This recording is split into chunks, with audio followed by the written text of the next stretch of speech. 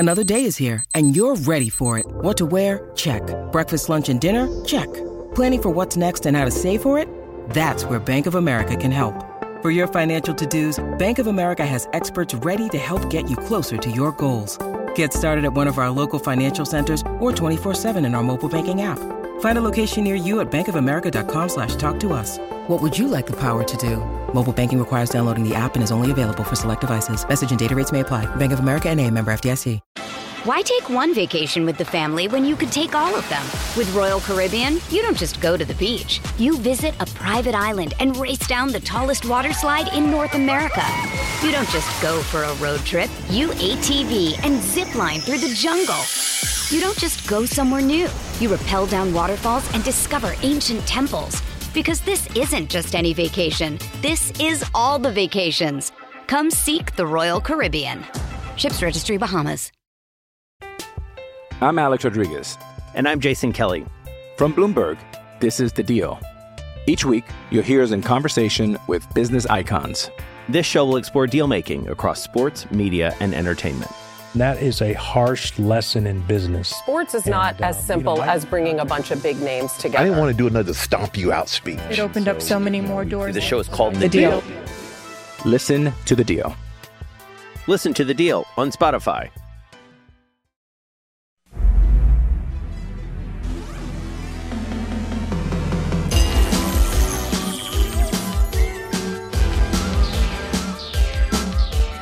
The recognized symbol of excellence in sports entertainment.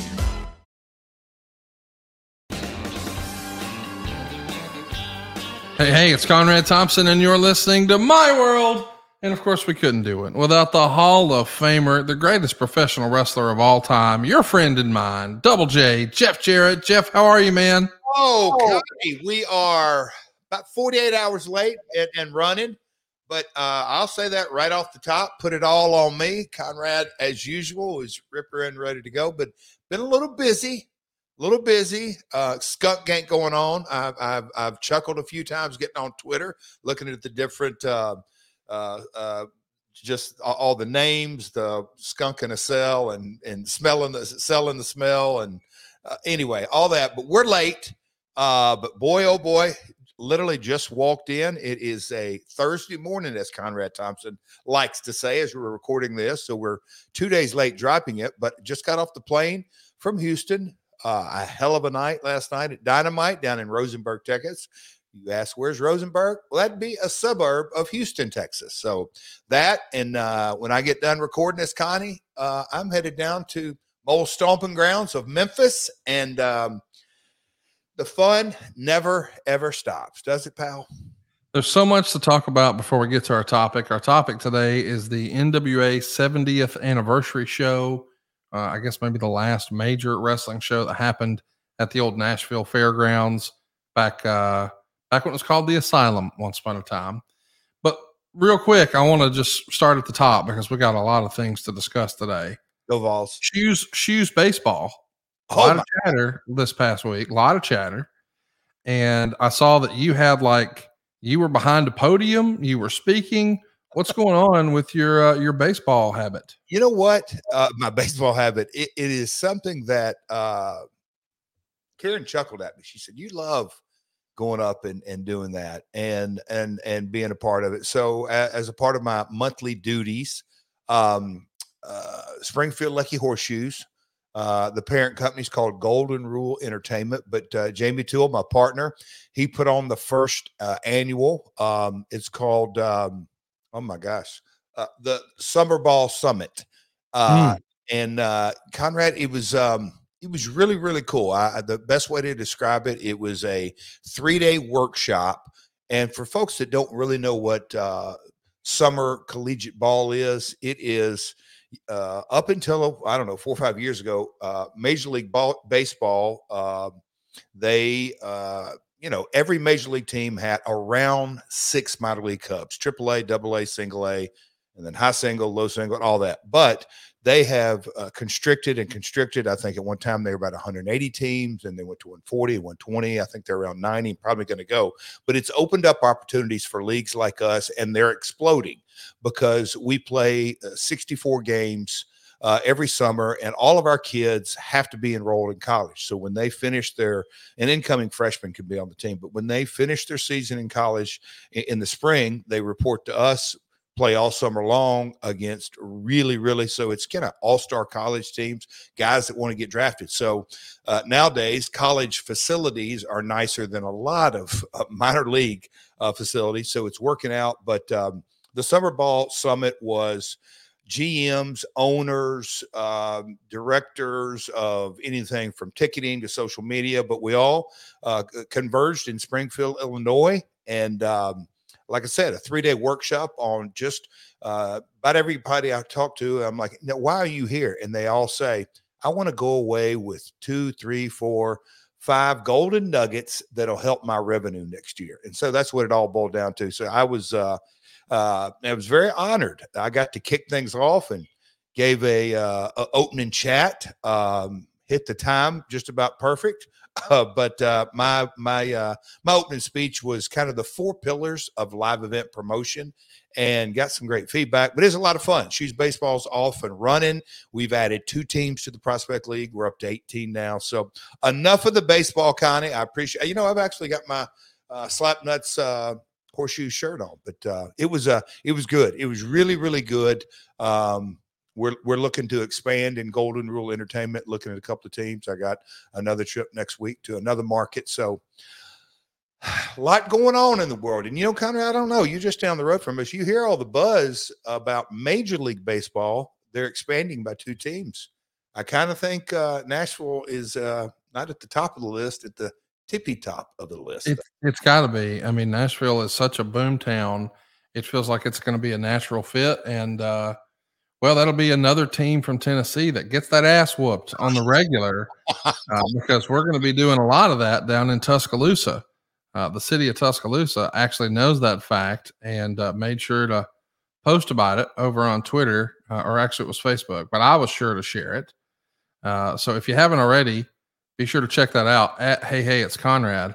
The city of Tuscaloosa, as you and I are recording, posted yesterday. Please be advised that in light of this week's game, we're preparing for an increase in crime reporting throughout the city. This is due to the fact that Tennessee fans are low down and dirty, and they some snitches. I just love so much college football, especially SEC college football. It's what I was reared up on, as my dad would say. And this weekend is a really special rivalry game. We've had a lot of talk here, a lot of tongue-in-cheek chatter, if you will, about that game. I'm a 2 decades long season ticket holder to Alabama, and now our daughter Morgan has a 4.0, made the dean's list, and playing tennis down in Tuscaloosa. So, congrats on that. Yes, and if my wife says T-Town be getting them dollars, that is not cheap. So we're sending our money in all kinds of ways to Tuscaloosa. Meanwhile, you, just like me, you can't help it. You were raised as a volunteer fan because your dad was a volunteer fan, and I'm sure his dad was a volunteer fan. And this becomes generational, and it's been passed down. And like poor Cody, until last year, he had never actually seen Tennessee beat Alabama. Oh, here we go. And this year, it's a little bit of a different circumstance. We're not playing in Knoxville. We're playing in Tuscaloosa. And I can't believe this is real, but Alabama is an 8.5 point favorite as we're recording here. I thought that was way high. So glad I'm getting the points on this deal. Oh, no. I'm glad you mentioned that. No backtrack. No backtrack, Mr. Thompson. No, sir. You and I have thrown it out there a few weeks ago that we're going to make a bet about this game. And we encourage people to use the hashtag Double J Bet, and we had great suggestions. Some of the suggestions included a strap match where, whoever lost had to take some lashings, and you were quick to say, it doesn't hurt. I don't know that I really want to find out, but there was an idea. Another was that Jeff would have to use the Alabama fight song as his theme music one week. I don't know if that's even possible. But if Tennessee would win, then I had to use Rocky Top as my podcast theme for the week for all my shows. I don't really want to do that. I really like that one. I don't really like that one. How about if Alabama wins, Jeff has to dye his hair black. And if Tennessee wins, I would have to shave my beard and mustache. I don't think either one of us want that one. Not going for that, pal. You're a snitch. You're low down and dirty. Everybody knows. Hey, real quick, did you post that video on your social or ad free or? I will today, just so people get the reference. Yeah, I was going to say it's about a 15-year-old clip of an Alabama fan who is dead serious, and that's where this whole thing comes. So a 15-year-old video clip is become legendary in this Tennessee Alabama rivalry, and the city of Tuscaloosa showed their true colors and how ridiculously juvenile they are. Like all Alabama fans, that they just can't help themselves. They fumble over the. Oh, go ahead. You were going in the bets, but truth be known, we're going to play that on. Hey, it's Conrad or My World. We got to get that clip out there because it will. It is a real microcosm of the rivalry. Oh no, just how ridiculously moronic Alabama fans are. People. Oh wow, okay. The people, that'll be the takeaway. But go ahead with your bets. I guess we need to make a call here, is what it is. I mean, we had some great suggestions like this one from David. The loser has to eat Eric Bischoff's dry turkey. No way. Right? I'm a strict diet, pal. Loser must cook the winner and their spouse a big steak and serve it while wearing a maid's outfit. There's some interesting ones here. You'd like me in a maid's outfit. But I like this one. Loser has to attend an Alabama or Tennessee game and root for that team with the jersey or something from that team. So what I'm suggesting is, why don't we do this next year? So if Alabama wins, next year. When you say win, I want to make sure I'm getting 8.5. No, straight up heads up bet. That's what you agreed to, don't you? But you're a heel on TV, but not in real life. That can slip. That can switch. All right, go ahead. You're going to wear an Alabama jersey to a Tennessee home game. I'm going to attend with you, and maybe we'll get like a little tailgate organized for some of our ad-free shows, family members. All right. Now, okay, hold on. Now, the opposite would be if Tennessee wins, I have to come to your home stadium wearing the biggest orange jersey I can find. Do you know how much that'll go viral? Me and Captain Roll Tide. I mean, that's what people know me as. Yeah. Like, that would be unfortunate, but it would also allow us to hang out with some of our big supporters. Now that goes to the top of the list. But let me ask you something. Instead of just a jersey, can we say that the winner gets to dress? And I'm saying within reason, but I'd love to see you get some like size 18 orange shoes and some checkered board pants and maybe one of those oversized hats. I want to go full gimmick. Yeah, I was going to say, let's wrestling it up. A jersey, you will kind of blend in. Okay. All right. I'm with you. Full gimmick. All right. We'll go with that. The winner gets to dress the loser almost like a mascot. And let's take it a step further. Gets their face painted. I'm in. I cannot wait to see. Because I've seen you in Sting face paint before. That beard is going to be checkerboard, orange and white on your beard. Dude, that sounds fun. I'll be honest. I kind of wouldn't be against that. All right. So that's the bet. We're going to be attending the game next year, and the winner will get to dress the loser. Hey, something just came to me. Remember my old promo about the Giant? You will not choke slam me. Yes. Conrad, you will not make me wear an elephant's head with a big tusk flopping around and an elephant tail. Can you? You know what? I'm going to have. Oh, you're going to be taking a dog and walking him around the stadium. You're going to have your Smokey. Yes. All right. Listen, I'm for it. I'm ready for it. You know, and here's the dog. We're going to make sure that we put it in a Joe Burrow jersey. Although I will tell you this, there's some loose lips I saw on social media where someone said that did very well in their fantasy football this past week. They even said they went so far as to say that they may have skunked their opponent. I win every week. Wait, who's chirping? Well, let me just say he's known to dress in stripes. That low down, dirty, rotten scoundrel. And he's some snitches. He's a snitch. Damn He-Bear. How do you even say that Fruit Loops name? All he had to do was literally just move the ball like 10, 15 yards, and I win. I absolutely got it's robbery. It's total. It's up for. I got the commissioner looking into this. It'll be overruled. Well, I hope we have a commissioner and maybe some medical personnel on hand, because as I understand it, you and I are recording on a Thursday morning, but this Saturday night, oh boy, here we go. On the heels of Alabama whooping that ass, which we all know is going to happen. Okay. You might tote not one, but 2 ass whoopings in the same day, because the rumor and innuendo is that you're taking on Eddie Kingston in Memphis this Saturday night. So, Connie, a little inside baseball, right? I've been home a grand total of 40 minutes, maybe. Came in, unpacked my bags. When we landed, me and Karen, she had her car. She went on ahead. I had to rent a car because I'm driving to Memphis. It's going to be easier.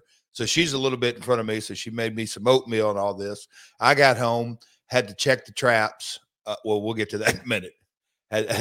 Oh, Conrad, this skunk story is it's not just smelly, it's messy. But anyway, and who do you think met me at the door and said, hey, Eddie Kingston, he's going to take it to you tomorrow night? I said, Cody, that would be Saturday. That would be Saturday. So we have our household is cranked up. So Conrad, who would have thought Monday night? Now, look, I said it by design. From all those Monday nights ago, Saturday night, Memphis, Tennessee, The Last Outlaw, Eddie Kingston, Memphis Street Fight. Didn't have that on your bingo card this week, did you, pal?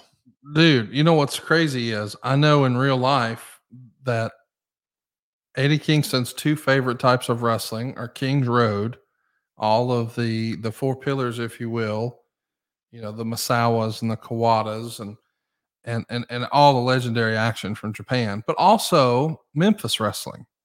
You know, that's where you really got a lot of the hardcore and you got a lot of the storylines, you know, a lot of professional wrestling at large owes, or you can trace those roots back to Memphis. And for my great close personal friend, Eddie Kingston, to be able to finish what I start with the Alabama Crimson Tide in the afternoon. Boy, are we feeling frisky. For you to tote a double cheeseburger of an ass whooping on Saturday night, and for him to know, you know, the descendant of one of the greatest professional wrestling promoters, I mean, an industry-changing pioneer and business partner of Jerry the King Lawler, and he gets to whoop his ass on live TV in Memphis.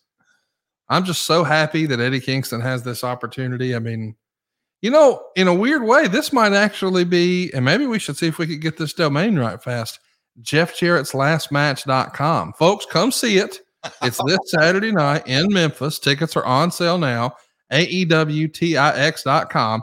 This could be your last chance to see The Last Outlaw, because I've seen Eddie Kingston come to the ring with a can of gasoline, and respectfully, Jeff, you ain't ready. You're going to go in frustrated and pissed off because Tennessee will have embarrassed you, and you're going to know you're going to be dressed up in all crimson with face paint and all kinds of silliness a year from now, and you're going to be distracted, and he's going upside that head, and you're going to walk down that ramp, but you're going to limp back up it. It's going to be bad for you. Well, you know what, Conrad, you are talking a tough game. You know what? It was probably, I don't know, a month or 2 when The Last Outlaw strolled into AEW, and I found out firsthand Eddie Kingston's affinity. The first VHS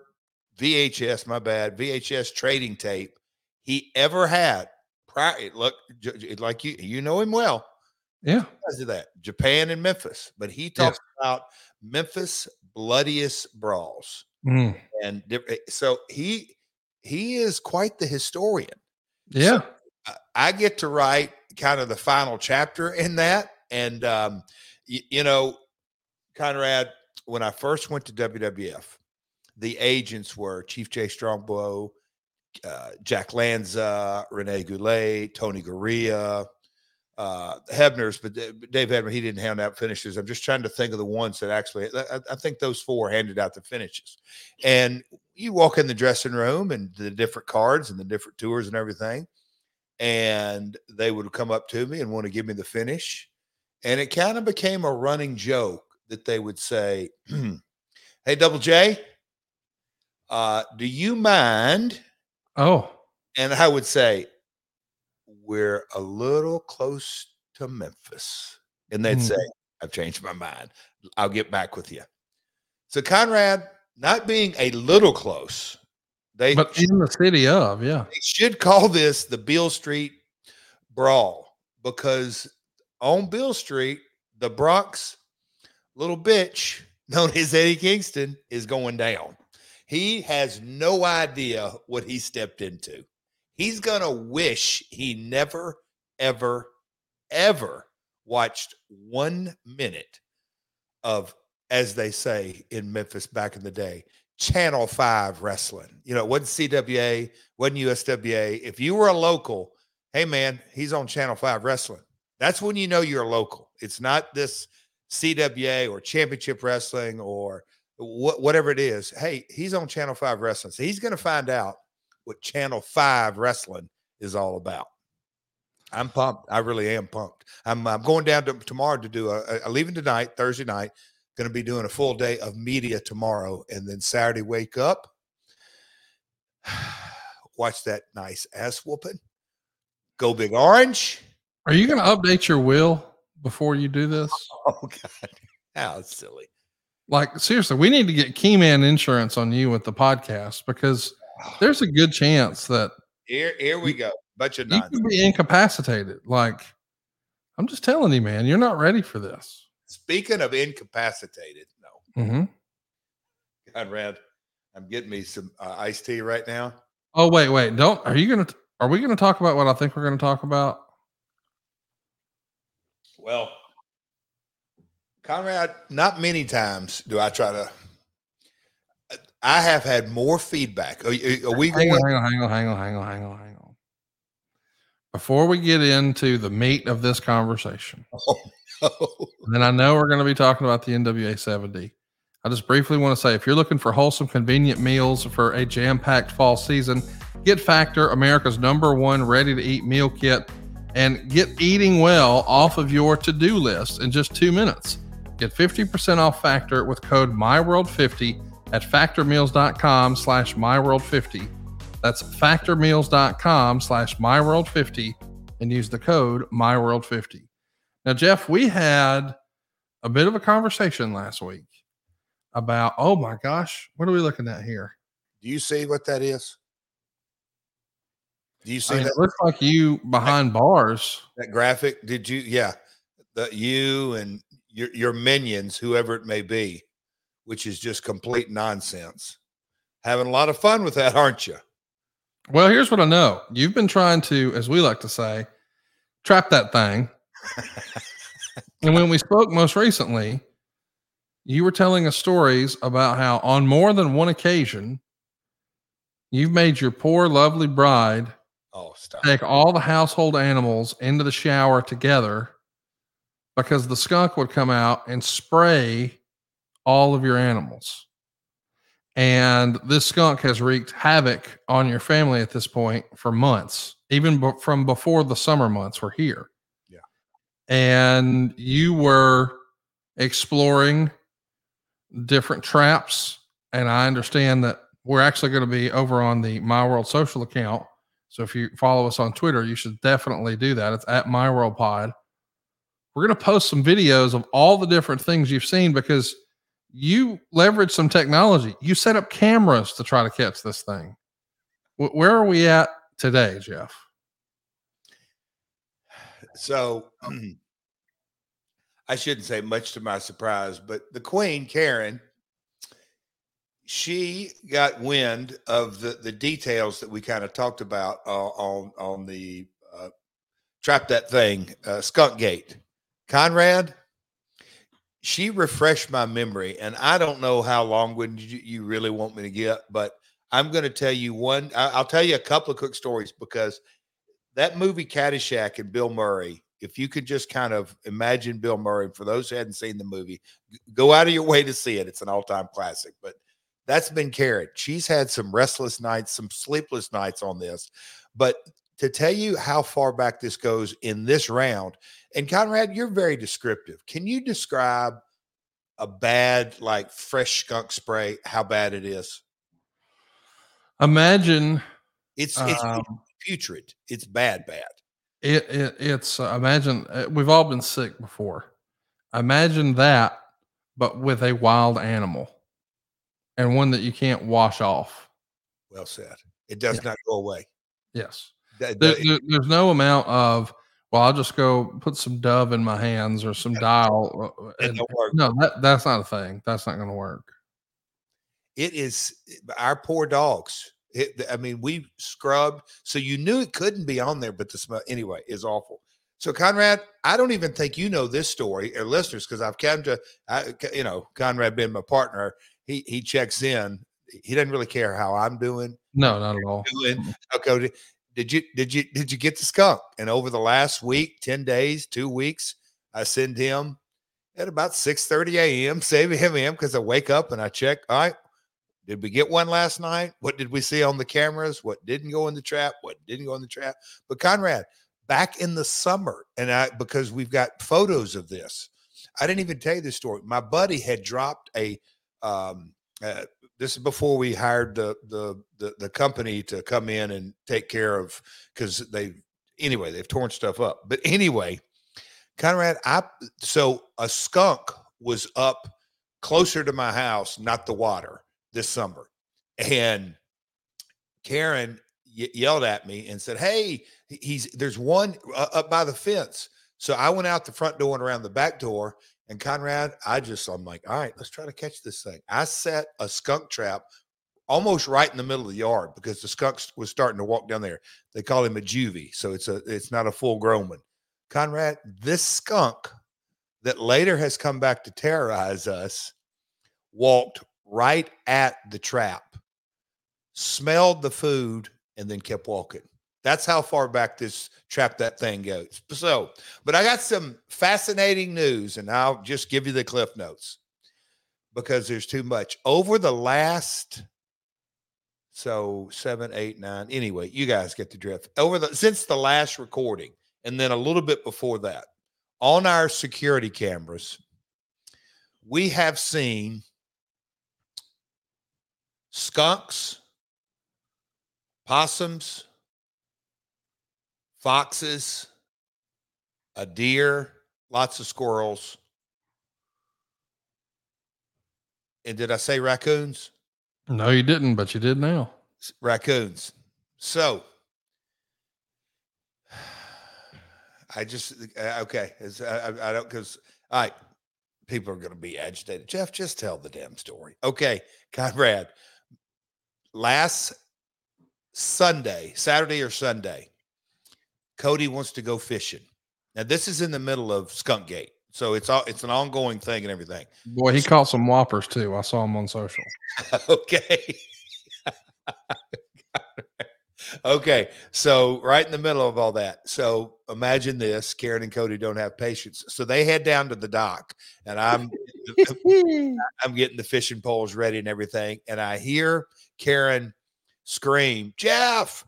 And Cody's already on the dock, and I come around the corner out of the storage, walk about. I'm like, "What the hell's going on?" She goes, "Come here, come here, come here, come here." So Karen and Cody were right at before you walk on the bridge to go out on the dock. They were there, and then they walked, and then 3 dogs and a cat are right on the bank, and they're close. Conrad, from next door, out from under this side of this wood pile or brush pile, a big ass skunk comes running right at Karen. I kid you not.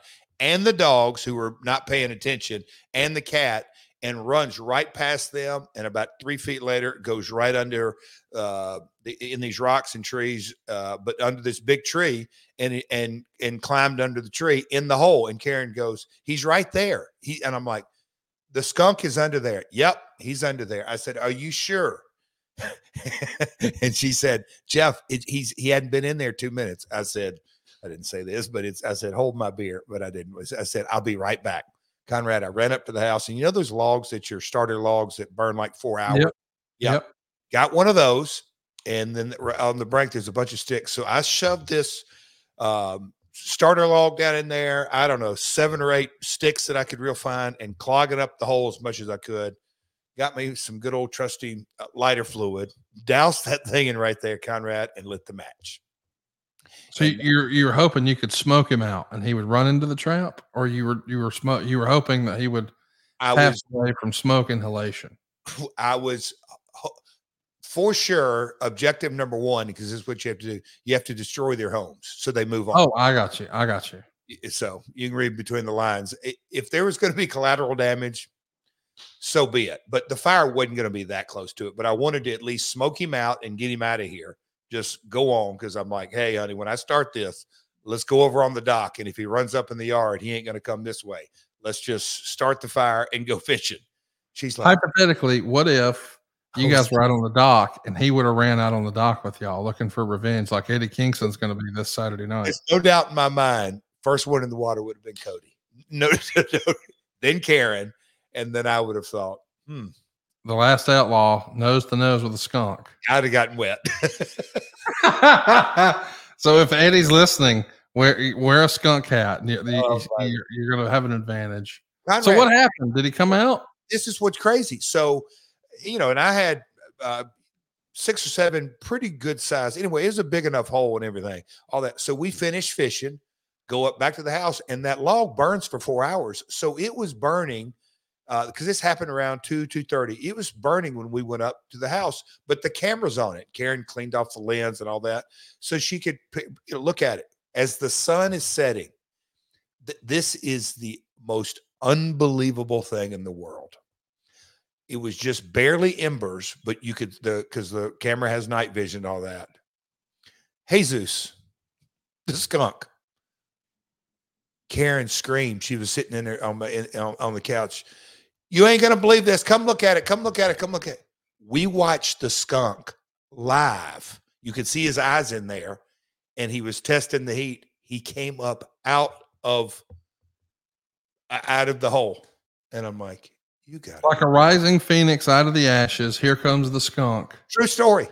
And you called him Jesus because you're comparing this to the resurrection at this point. He came out of the tomb.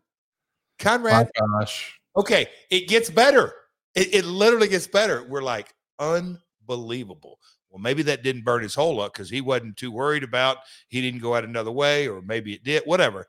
There were in the Jarrett household. It wasn't real happy. So, and let me a little tidbit on this. Karen was adamant in this lead up to the burning of the skunk. "Jeff, there's more than one skunk." "Karen, there's not more than one skunk. I've done my reading. The trap guy, there's more than one skunk. There's more than one. Honey, okay. Anyway, so Conrad, the skunk rises from the tomb. About 2.5 hours later, Karen lets the dogs out. I'm not kidding. Lets the dogs out. I'm going to bed. And she comes back in the house, not really panicking or anything. She let the dogs out. She said, it is a weird noise going on down by the water. What the hell's going on? What is going on? And I'm like, "I don't know, honey. Let's go to bed." We had a long day. We had done a lot of stuff around the house. Let's go to bed. Let's go to bed. Let's go to bed. She's like, that don't sound right. That made it. She goes, and so now we're in bed, and she Googles, "What does skunks noises make?" I'm not kidding. She played it, but I'm laying in bed. She's playing that. She goes, I said, "Honey, would you just stop? You're wanting to think you heard this." Right. About 4:30 in the morning, she nudges me. gave me a little bit of a, hey, look at this. Because she literally wakes up thinking about this damn thing, pulls up the camera at about 9:45 p.m., not 1 a.m., 2 a.m., and 3 a.m. The sound she heard the night before was the skunk went in the trap, and we got him that night. Oh, wow. You caught the skunk. Conrad, a monster. Big folks, you'll see this on that My World part. The story ain't over yet. The story ain't over yet.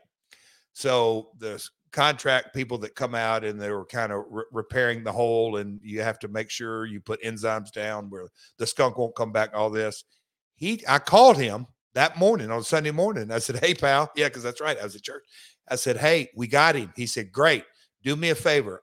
I'm going to come by later, whatever. Keep the traps out, all this. I'm like, we're going to keep trapping. He said, we're going to trap all week. I went, trap all week? We got the skunk. He said, well, maybe not, but let's see what else is down there. Okay, he came and got the skunk, all this. Karen thinks, oh, the next night on the cameras, it's like midnight. Karen wakes me up. Look. She sees it. This big-ass raccoon walks around and around and around in the hole. Click. Now we got us a raccoon. Guy said, that's great. The raccoons can be destructive, more destructive than a skunk. They can get in people's roofs. You want them out of there. Okay, so we got that. Over the next couple of nights, we see anything from the fox and all the different animals. So Karen keeps saying, Jeff, there's another skunk. Jeff, there's another skunk. Jeff, honey, no, there's not. No, there's not. Welp. Sure enough, in the middle of the night, I don't know, night 4, here comes this little skunk. It's a little bit smaller than the first one. Boom. Got it. 2 skunks down. And a raccoon. And we've seen a big, beautiful fox and this and that. So right there, the story should end, right? You would think. So Karen's like, I told you so. I told you so. I knew it all along. I saw 2 different skunks. Where was I last Wednesday? Where was Dynamite last Wednesday? We were in Toledo? No. We were in, it was Tuesday. We're in Kansas City. Okay. We're in Kansas City. Anyway, so we do the show in Kansas City. So this is whatever. The next night we got home. Yeah, whatever it may be. So that would have been got home Wednesday. Thursday morning, I do my routine and everything. About to walk out the door. You know what? I'm just going to check the cameras. On the camera, I'll run in there. Karen was laying in bed because she'd give Cody the countdown. Said, honey, did you check your cameras? No, what? Oh, I'll show it to you. Conrad, a third skunk. Dude, these skunks have more lives than you do in professional wrestling. What's going on? Jesus, Deuce, and Trace. So they're the trios champions of I won't say your street name, but yeah, the lake. Unbelievable. But yeah. The guy came, he's fixed the hole, he's fixed the house, his enzyme. I think we're going to be skunk free because we disrupted everything. And there's a foxhole down at the end of the thing that he thinks we ought to fill up. But anyway, that's trapped that thing. 2 skunks and a raccoon.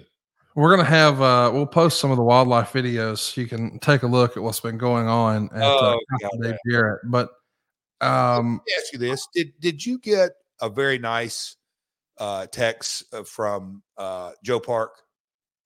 I thought it was grouped up. I don't know. But it was just, hey, he said something to the effect, Jeff, I love having a good time with you, but you're right. Burrow probably won't make the end of the year. He was very conciliatory. Maybe because he acknowledged that even though they won, it was barely and really through no effort of Joe Burrow. And when you break down how many yards, he threw 185 yards. This is the highest paid quarterback in the history of the NFL, and he threw 185 yards, which that's in the half or the game.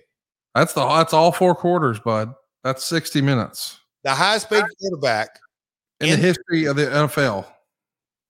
Yeah, threw 185 yards last week. That's why he sent that text and said, hey, you and Connie are right. I've been wrong this entire time. Well, here's what I need to know. These 3, not 1, not 2, but 3 different skunks that you've trapped.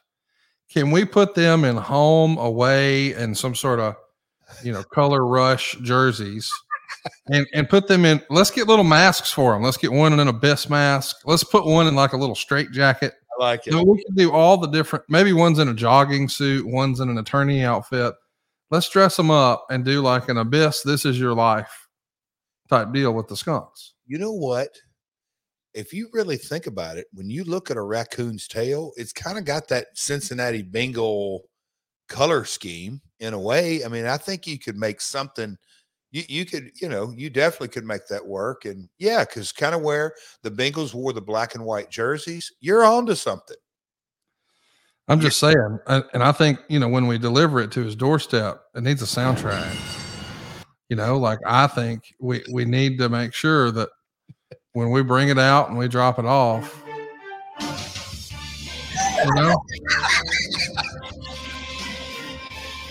we're dropping them on the front door. Oh, gosh. That's good. I mean, back in your day, you used to, guys in Tennessee for fun, this is real. Fellas Jeff's age would take a shit in a paper sack. And then they'd set the paper sack on the front door of somebody they didn't like, I don't know, Mr. Morrell. And they'd light it on fire. And then the old man would open the door and he would see a fire on his front door. So he would do what any red-blooded American would do. He'd go stomp it out to put out the flames. But every time he would stamp down, of course, he didn't realize that he's stepping deeper and deeper into shit. Yep. Sort of like signing Joe Burrow. Let's just drop all of these skunks off at the Monster Abyss's house. Oh, my Lord. Let's get on to NWA 70. I love this is. Hey, serious business. Let me go ahead and give a pro tip for anybody who's in the Memphis area this Saturday night. You need to get your tickets at EWTIX.com can help. And if they don't have what you're looking for, can I recommend Game Time? You see, you shouldn't have to worry when you buy tickets for your next big event. Game Time is the fast and easy way to buy tickets for all the sports, music, comedy, and theater events near you. And I absolutely love it. Jeff, I've never told you this, but not too long ago, I guess it was about 6 weeks ago, a beautiful musician named Lana Del Rey was playing at our brand new theater here in Huntsville called the Orion Amphitheater. It's a state-of-the-art facility, and they've gotten a lot of big acts. But out of all the big acts, including the Dave Matthews Band and so many others, the fastest sellout in Orion history was Lana. And so when my daughter Kansas hit me up the day of the show and said, "Hey, Dad, can you get me tickets to this?" I said, "Well, sure." I texted my buddy Cassio Kidd and said, "Hey, Cassio, Kansas never asked for nothing, but she wants 2 tickets to this. Do you know somebody or do you have a radio hookup?" And he said, "LOL, fastest sellout in history, dude. No chance." I had no idea it was sold out, but I'd already told Kansas, no problem. So then I told her, "Hey, kid, sorry, I guess it's sold out. I didn't realize." She sent me a link where there was a third-party ticketing site. And Jeff, she would have been sitting with her back against the concrete wall at the very top of the venue. This was the highest section, the last row. Wow. And the tickets were $172 each. And I thought to myself, I know what to do. I'm going to open up my Game Time app and just see. Jeff, not only did I get her tickets, I got her tickets front row on the floor, dead center for $200. No way. She could have sat in the last row for $172 or sat in the very front row on the floor for $200. Guys and girls, that's a real story. It's a real endorsement. Game Time made me look like the hero. I had totally missed it. The show was completely sold out. I wasn't just looking for tickets. I wanted the best tickets we could get. Does it get any better than row 1? No, it was front row, and I look like the hero, and I give all the credit to Game Time. But here's what's cool about it. They do a Game Time guarantee, where they guarantee you always get the best price. You see, if you find tickets in the same section and row for less money, Game Time will credit you 110% of the difference. I want to recap. The last row on this other ticketing site, the last row was $172. With Game Time, we got the front row for $200. This is the best deal I've ever gotten on tickets for any event. And this doesn't just work for concerts. It works for football and basketball and baseball and comedy and theater and everything else. But I want to recap. This was a same day conversation. The show was at 7. My daughter asked me for these tickets at 1. She had them on her phone before 2:00. 2 taps, boom, she was good to go. Download the Game Time app, create an account, use our code MyWorld. We'll get you $20 off your first purchase. Terms apply. Again, create an account, redeem the code MyWorld. That's MYWORLD, and you'll get $20 off. Download Game Time today. Last minute tickets, lowest price guaranteed. Folks, Jeff, go ahead. That app, because I've got an account on Game Time. Easy. True. Yeah, well, I'm always kind of skeptical. I mean, the travel apps I use all the time, the rental, all that, those are all kind of got the airlines. Everybody kind of have their different niches. But when you kind of get into this type of app, I'm always a little leery. Like, okay, is this going to be, dude, it's so easy. I don't have to tell you that. But folks, it's the real deal. Simple app, simple, easy, and woo, what deals? What deals? Check it out. For real. I think you'll be glad you did. Why take one vacation with the family when you could take all of them? With Royal Caribbean, you don't just go to the beach. You visit a private island and race down the tallest water slide in North America. You don't just go for a road trip. You ATV and zip line through the jungle. You don't just go somewhere new. You rappel down waterfalls and discover ancient temples. Because this isn't just any vacation. This is all the vacations. Come seek the Royal Caribbean. Ships Registry, Bahamas. And let's talk about a deal that happened about 5 years ago. I'll never forget this show. Say really? Again? You'll never, it's near and dear to my heart. There are a lot of different little things in here and behind baseball and tidbits we're going to get into it. I'm sorry I cut you off. But 5 years ago, wow. It's hard to believe. You and I are fresh off of, at the time, StarCast. And you helped me put StarCast on Fight. So you helped me work in almost a producer role for that show. And man, it was like Cody Rhodes has called it the Woodstock of wrestling. Well, that happened at the very beginning of September. And fast forward, and here in October, we're going to have the NWA 70th anniversary show. And that's going to be happening in your hometown of Nashville.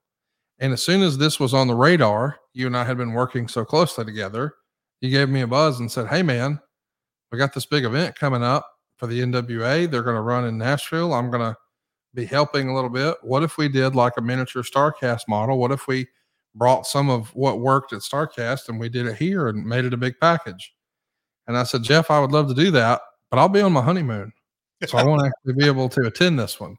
And so you said, well, can you just give us some ideas and can we work? I was like, yeah. So that became the beginning of mine and your sort of working relationship. And I was so enamored with the All In show, and clearly Tony Khan was. That All In show really worked as like a proof of concept for what became All Elite Wrestling. But there was a lot of great stars on that. There were a lot of great matches on that. But in my opinion, the best story on that was the 10 pounds of gold story that Dave Lagana helped tell through the YouTube channel for the NWA, where Nick Aldis is the more traditional touring world champion, the British superstar, the former, handpicked heir to the throne for Impact Wrestling. And now here's the story of the chase. Dusty Rhodes' son, Cody, trying to achieve the same championship acclaim that his dad before him had. The NWA world title, once upon a time, was the prize in professional wrestling. And just that story and that chase made it feel really special. And that night in the arena, and I know you were there, before the guys even locked up, and they ring the bell and they're standing across from each other, looking at each other. It was as close to a non-WWE Hogan Rock moment as you could get, where no one's touching, no one's talking, no one's doing anything. And you could just feel the electricity build and build and build. And you see Cody sort of look to the left and look to the right. And I don't know how much of that was organic and because how can you really plan that spot? Either the crowd's with it or they're not. And I know that one of Cody's favorite matches of all time was Rock Hogan from WrestleMania 18. And the crowd responded in such a way where you just know, hey, there's something here. And what a great shot with Cody holding the world title after the match. And it's just natural. Well, we got to do a rematch. So we're going to talk about that. So tell me what you remember feeling when you're at the Now Arena, or at the time it was called the Sears Arena in Hoffman Estates. You're there and have a great seat to see this match happen. Did you already know this was in the works? Did you have this in the back of your mind, or did you, like me and everybody else, say they got to do this again? So I certainly didn't. And as we kind of dive into this, for the record, Billy Corrigan brought me on strictly as we'll call it executive producer. I mean, just the production, no creative, none of that, but just the kind of the producer / promoter. And obviously I had the venue relationship, but going back to Chicago, Conrad. So this is August of 2018. That's right. And, you know, we've gone into this, 2017, darkest time in my life, in just, you know, personally, not so much. It was a bad year. So everything about, as I sit here today in 2023, 18 was really trying to put the building blocks of my personal and professional life kind of back together. And, you know, I had done the UK, I'd done a spoken word tour there. I'd done some different things, Scotland, anyway, just bits and pieces. But when me and you kind of hooked up at StarCast, as that, you know, started to roll out prior to StarCast, that had really got I'll call it kind of my producer mindset. And when I kind of look at what we just talked about, I'm not losing the sight of when we first met, Conrad, me actually even discussing anything as far as me doing anything in ring, it never crossed my mind or your mind. No. It just wasn't in the cards. I say that to say that I was fired up for the StarCast component from day one, from New Japan Wrestle Kingdom 9. It goes without saying, fight. I've probably been their biggest cheerleader and everything. I hate their situation now, but I really have been just a huge supporter of it and a believer in their technology. I think their technology is so great. And so bringing StarCast and Fight and all that with you together, when Nick called me and said, hey, I want you to be in my corner, you have been very important, impactful, pardon the pun, a part of my career since the day I kind of arrived in America. I was surprised.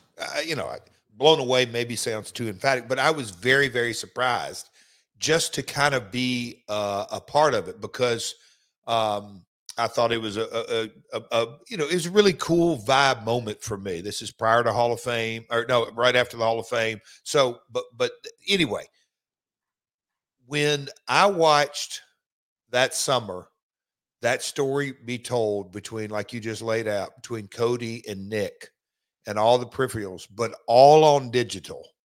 Mm-hmm. Obviously, no TV whatsoever involved. And I say that there was a little bit with Ring of Honor, but for all intents and purposes, Nick wasn't a part of Ring of Honor, and that story was kind of done organically, and the stars aligning, and as you said, Tony, which I had no idea, but Jericho being a part of the show, Ray being a part of the show. It was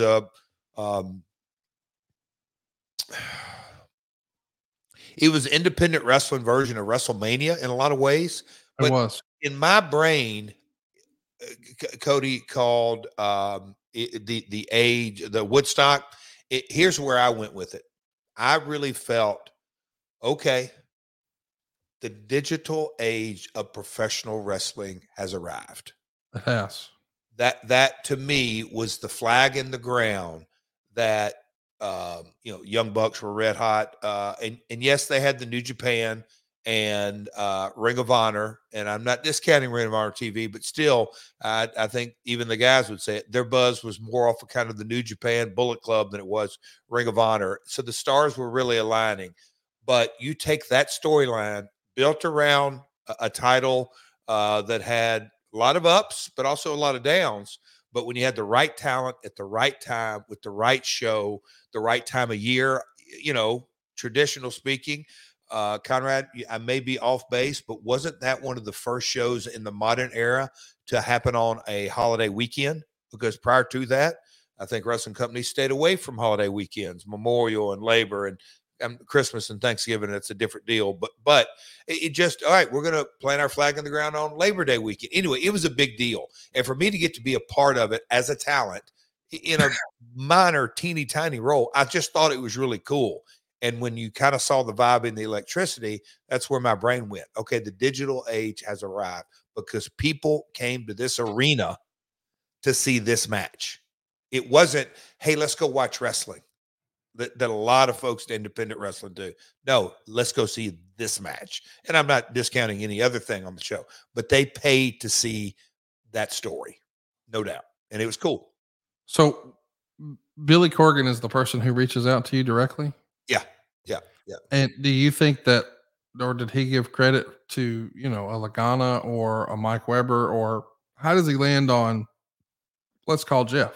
I guess is what I'm trying to figure out. I'm not sure. And I didn't ask a lot of questions because I didn't know a lot, but I didn't know what, you heard rumblings of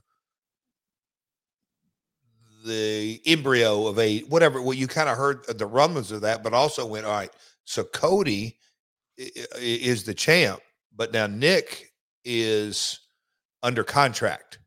I think if that was my understanding, Cody wasn't under contract to Billy. So right. From a business perspective, I go, okay, we got a rematch coming. Where are they going with this? How's this happening? What's going on? And so I didn't ask, but he reached out, and I guess they had kind of looked at different markets. And again, I didn't ask that, but he said, hey, what do you think? I said, oh God. I said, there's been talk, and there'd been talk, it's done now, but there had been talk for multiple years off and on. I mean, even in the dying days of TNA, we had the last show ever at the Asylum because they had talks of tearing it down there. Well, fast forward to 2018, that building was still standing. And so, they reached out to me. I made a few calls.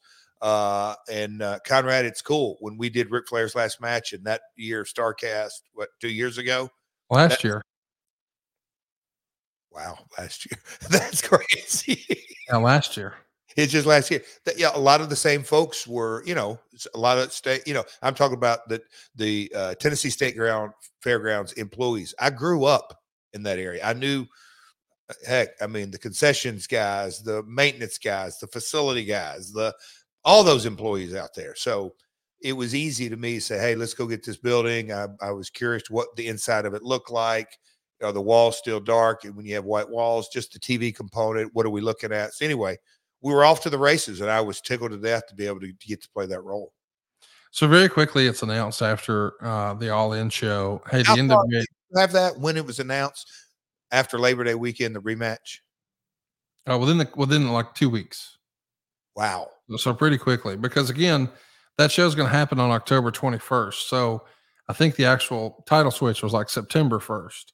So you're not giving yourself a ton of time. I mean, I think within the week it was announced that there was going to be a rematch. And of course, we're starting in Chicago. We're going to finish the story in Nashville. And there's been lots written about that. I do want to talk about that. But first, I want you to further outline the nature of the relationship, because the Observer wrote this. Billy Corgan and Jeff Jarrett are back working together as they've announced an NWA and Global Force Entertainment co-promotion on Sunday, October 21st in Nashville at the Fairgrounds. Will be a Fight TV pay-per-view. Jarrett is planning on doing a regular series off Fight TV shows where he would book indie names as main events and use local wrestlers in that region underneath. So, a lot to unpack there, as I like to say. Number one, were you planning on still doing something with the Global Force brand at this point and trying to find talent and build some cards and partner and sell them on Fight? Was that part of the plan? So I'm backing all the way up. I'll just say the spring of 2018, I asked Mike, and we had multiple discussions on kind of, hey man, what do your numbers look like? You don't have to share with me because you can't certain specific, promotions and all that. But in general, he said, Jeff, every show that has any type of promotion behind it continues to go up a little bit more and a little bit more, a little bit more. He said, if it's something people want to see. Now, I knew from Wrestle Kingdom 9 in whatever that was, 2014, this was coming, but we were in front of the curve there. But now 3 or 4 years later, we're there. We're definitely getting there. again, this is prior to, but when I saw Cody and Nick in the ring, you go, okay, it's not a maybe. The age is here. And you have to buy it, and again, Fight was ready for it in 2018. And me and Mike, I said, hey, Mike, let's figure out a deal. And I was, as far as the Global Force brand, to cover that, not as getting a roster and that old business model, so to speak. I wanted to go in and basically say, I'll be the production part of it, but more importantly, the marketing component of it, how to kind of laser in. Matter of fact, that was what my chat was on. Part of my chat last week doing the Summer Ball Summit is, defining what you're promoting. And Conrad, you're brilliant at that, but spell it out, figure it out, and go promote it. And so that was the agreement that Global Force Entertainment, not Global Force Wrestling, it's parent company, but what is that vision? And me and Mike said, all right, here's kind of the deal. And NWA 70 was our first real partnership, if you will, between Fight, GFE, and a third party wrestling promotion. But NWA, coming off of the Chicago show, was lots and lots of momentum, my friend. Well, since we're talking about Billy, did you see recently his comments about our old pal Dave Meltzer? Connie, I think I told you this, but I left Saturday, went to Rome, Georgia. I think we texted. I was with my daughter. Sunday, I went to a Jaguars game. I got to share that to you. Anyway, Monday, I went baseball. No, but I'll say this. You know me on my Twitter. I saw a reaction to it, but go ahead. So I said a lot of nothing right there. Spell it out. He didn't have kind words to say. I can't say that I know exactly what he said. Well, the gist was, that the NWA is not interested in creating quote unquote Meltzer jerk off matches. He didn't want to be Did he old say that school. words? Yep. Mm-hmm. Do you have the quote? Yeah, I can pull it up for us here. This all came through the official NWA Twitter account too. So if you haven't already, if you're interested in what was said, you can find that over at NWA on Twitter. But I think it was actually born out of an interview that he did. And so after he did an interview where he said, listen, we're not trying to create Meltzer jerk off matches. I guess someone tweeted that to Dave. And then Dave quote tweeted that and said, wow, poor Billy doesn't like Omega versus Ospreay, Usos versus Owen Zane, Gunther versus Drew versus Sheamus, Danielson versus Zach, MJF versus Danielson, FTR versus Juice and Jay. Not only that, dislikes the talent in those matches. Pretty sure he'd die and go to heaven if he got one of them on his shows. And from there, Billy responded through the NWA account. Dave Meltzer has most certainly built his brand off the efforts of others, but unlike the great wrestlers he mentions, all of whom I respect and haven't said a disparaging word against, although he implies I have, Dave positions himself as the expert on what is and isn't worthy of a fan's attention, as opposed to those who actually wrestle or, for example, perhaps run a professional wrestling company 365 days a year. The NWA has a pay-per-view coming up on October 28th called Samhain, and that's what matters. Fans arguing over worthy or unworthy champions, that's what matters and is the lifeblood of the business.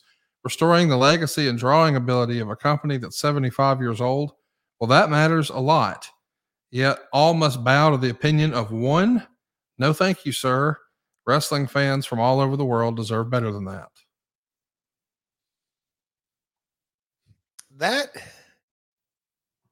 That's surprising. Billy has built an incredible, the legacy of his music entity. He's a legitimate, one of the only handful with us rock stars. But, and I'm sure he does have managers and, a label, everything that goes with that. But like, when you really drill down, Billy has steered his ship for years. Yeah, Billy's been the captain. Yeah, like Toby, he's not a one-man show. He's a singer, he's a songwriter, he's a businessman, done it all. Like, You unplug Billy from the Smashing Pumpkins, it doesn't exist. You unplug, there's certain artists that do it all. I'm surprised he would. That's surprising to me. It just is. What was that line? Bow to the to one or something. The opinion of one. That's interesting. I don't think you or me or a lot of other folks bow to that. We have fun with it, but whole lot of chatter, as Dave Green says. Man, I bet that comment created a lot of chatter. What do you say? Oh, I'm sure it did. And there's a lot of chatter about the NWA now. As we're recording this, there's certainly been rumor and innuendo that they've got a new television deal coming. I don't think there's been an official announcement from Billy or the NWA yet, but I'm sure we will cover that. And to be clear, I know that tribalism exists in wrestling, but let's just all agree, if any wrestling organization, whether you like their letters or not, any organization in wrestling that does get a television contract and get some sort of new revenue opportunity, that's great for the business and the performers within it. So I hope if that does shake out, that people check it out and try to support it, because you never know. I mean, listen, without the NWA opportunity, and I'm not saying this is all the way it shook out or how it shook out, but prior to the pandemic, let's not forget the NWA had Homicide, Thunder Rosa, Eddie Kingston, Ricky Starks, and a guy named Eli Drake. And maybe you know him under a different name these days. Yeah. But they were all there. And they had an opportunity to continue to chase their dream and pay some bills and live to fight another day. And now they're all doing wonderful on the other side of the pandemic. And granted, they're all with different companies and have different 3 letters associated with their name. But let's not say that, some of that other stuff didn't matter, didn't count, didn't give them an opportunity to hone their craft. Like, it is a net positive for wrestling. So I hope that maybe you do have your opinion about the NWA or what the product is. And if you want to be critical of it, whatever. And I appreciate what Billy said, but let's also appreciate, goodness gracious, a lot of people got a lot of opportunities, and hopefully we'll continue so. It's just, I don't know, but maybe sometimes just, I'm so grateful that where I'm at in life, and I guess you could say my perspective and my experience, and when people look, everybody has a right to their own opinion, but when people say, "Oh my God, I hate tribalism in wrestling," I just go, now wait a minute, you're mad that a fan is so passionate that he likes one brand and doesn't like another brand.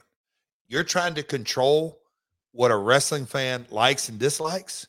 Can you imagine Roger Goodell saying, "I cannot believe it. This Green Bay Packer, Chicago Bear rivalry, I've had enough. I've absolutely had enough. Listen, Bears fans, listen, Packer fans, y'all are all going to meet, and you're all going to shake hands, and you all buy it. It's going to become a law in the NFL. Packer fans, you have to cheer for the Bear fans. Bear fans, you have to, like, what world are we living in, Connie? It's a little crazy. It's a little crazy. But listen, the world go around, and I get it. But as a promoter or a lifer in this business, I'm damn happy for Impact. No matter what they think of me, I'm happy for NWA. I'm happy for WWE. It's all good for the industry. And it just, we didn't even touch on CML last night, Conrad. I kind of, and I'm going to post this picture, but me having the opportunity. So CMLL, I guess that's the oldest promotion in the world, Conrad. I don't know. I think so. The right tagline, over 100 years. So years ago, early 70s, when my dad was running and gunning and booking, Salvador Luderoth, who's now 98, still living, ran the show at CMLL. He invited my grandfather, invited my dad down to Mexico, put him up at Acapulco for a week with my stepmom, and they had a grand time. And as promoters do, traded thoughts and vacationed and had a good time together. So fast forward, I start working with AAA with Antonio Pena early in my career. My dad obviously wasn't completely dialed into the Mexican scene like he used to be. He's like, now, are you working with them at all? And I'm like, no, let me introduce you to Pena. So we went along all those years, and I'm giving you the real Cliff Notes version. But a couple of different times throughout my Mexico run, my old man would say, hey, man, is there ever an opportunity, with CMLL, all that history. And I got to bring my dad up to speed on the tourists that come and he knew the kind of the nuts and bolts of the business. They own Arena Mexico and another an arena in Mexico and Puebla and Guadalajara, and they run 5 days a week and just all the wrestling and done all that. And so, but I've never had an opportunity to work, but getting to meet Salvador's son, who's a few years older than me, but he was there last night, and it's the first time we had met. And Jeff, I think you met the third. Okay, I met the third last night. Yes, that's what. Yes, so we're third generation. I'm third generation. Yes, so thank you. You're kind of cleaning, dotting the I's, crossing T's. So yeah, I met the third last night. But his father and my father were peers, and just that opportunity, I didn't miss it with the passing of my father earlier this year. It was cool. Chris Harrington actually snapped a photo very graciously last night because anyway, I got to see and meet him and the history that goes with it. So, I'm a history buffy and I love it all, but I don't even know I got sidetracked. But the NWA, historically speaking, all promotions, AAA and CMLL have not been very friendly to one another. You look over at New Japan and All Japan through the years, and Noah and all the different promotions, their rival promotions, which I think it's great. I'm saying it's great, but at the end of the day, the more successful promotions there are globally, by far the better. We're all better off, wrestling fans and wrestling promoters.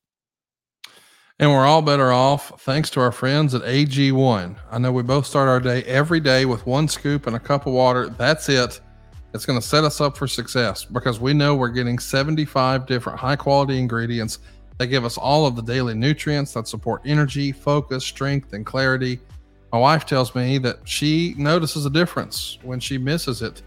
You see, there's an occasion where she oversleeps and she's on her way to the gym, and then she realizes, I forgot to do my AG1. She doesn't think she's as productive at the gym when she misses a day. And I know I'm not as productive at the office when I miss a day. I get that 3 o'clock hour crash. Man, there is nothing worse than your brain feeling like it's just mush and you've sort of information overload and you're not as productive. Well, with AG1, man, I've got that boost of energy I need. I also know I'm supporting my immune system. I'm supporting gut health. You see, this has everything you're looking for. AG1 replaces your multivitamin, your probiotic, and more in one simple drinkable habit. It's a science-driven formulation of all the vitamins, probiotics, and whole food source superfoods and nutrients and ingredients that you need to set yourself up for success. Think of it as like your all-in-one nutritional platform, your all-in-one nutritional insurance. So here's the deal. If a comprehensive solution is what you need from your supplement routine, then try AG1 and get a free 1-year supply of vitamin D and 5 free AG1 travel packs with your first purchase. Just go to drinkag1.com/myworld. That's drinkag1.com/myworld. Check it out. You'll be glad you did. I'm Alex Rodriguez. And I'm Jason Kelly. From Bloomberg, this is The Deal.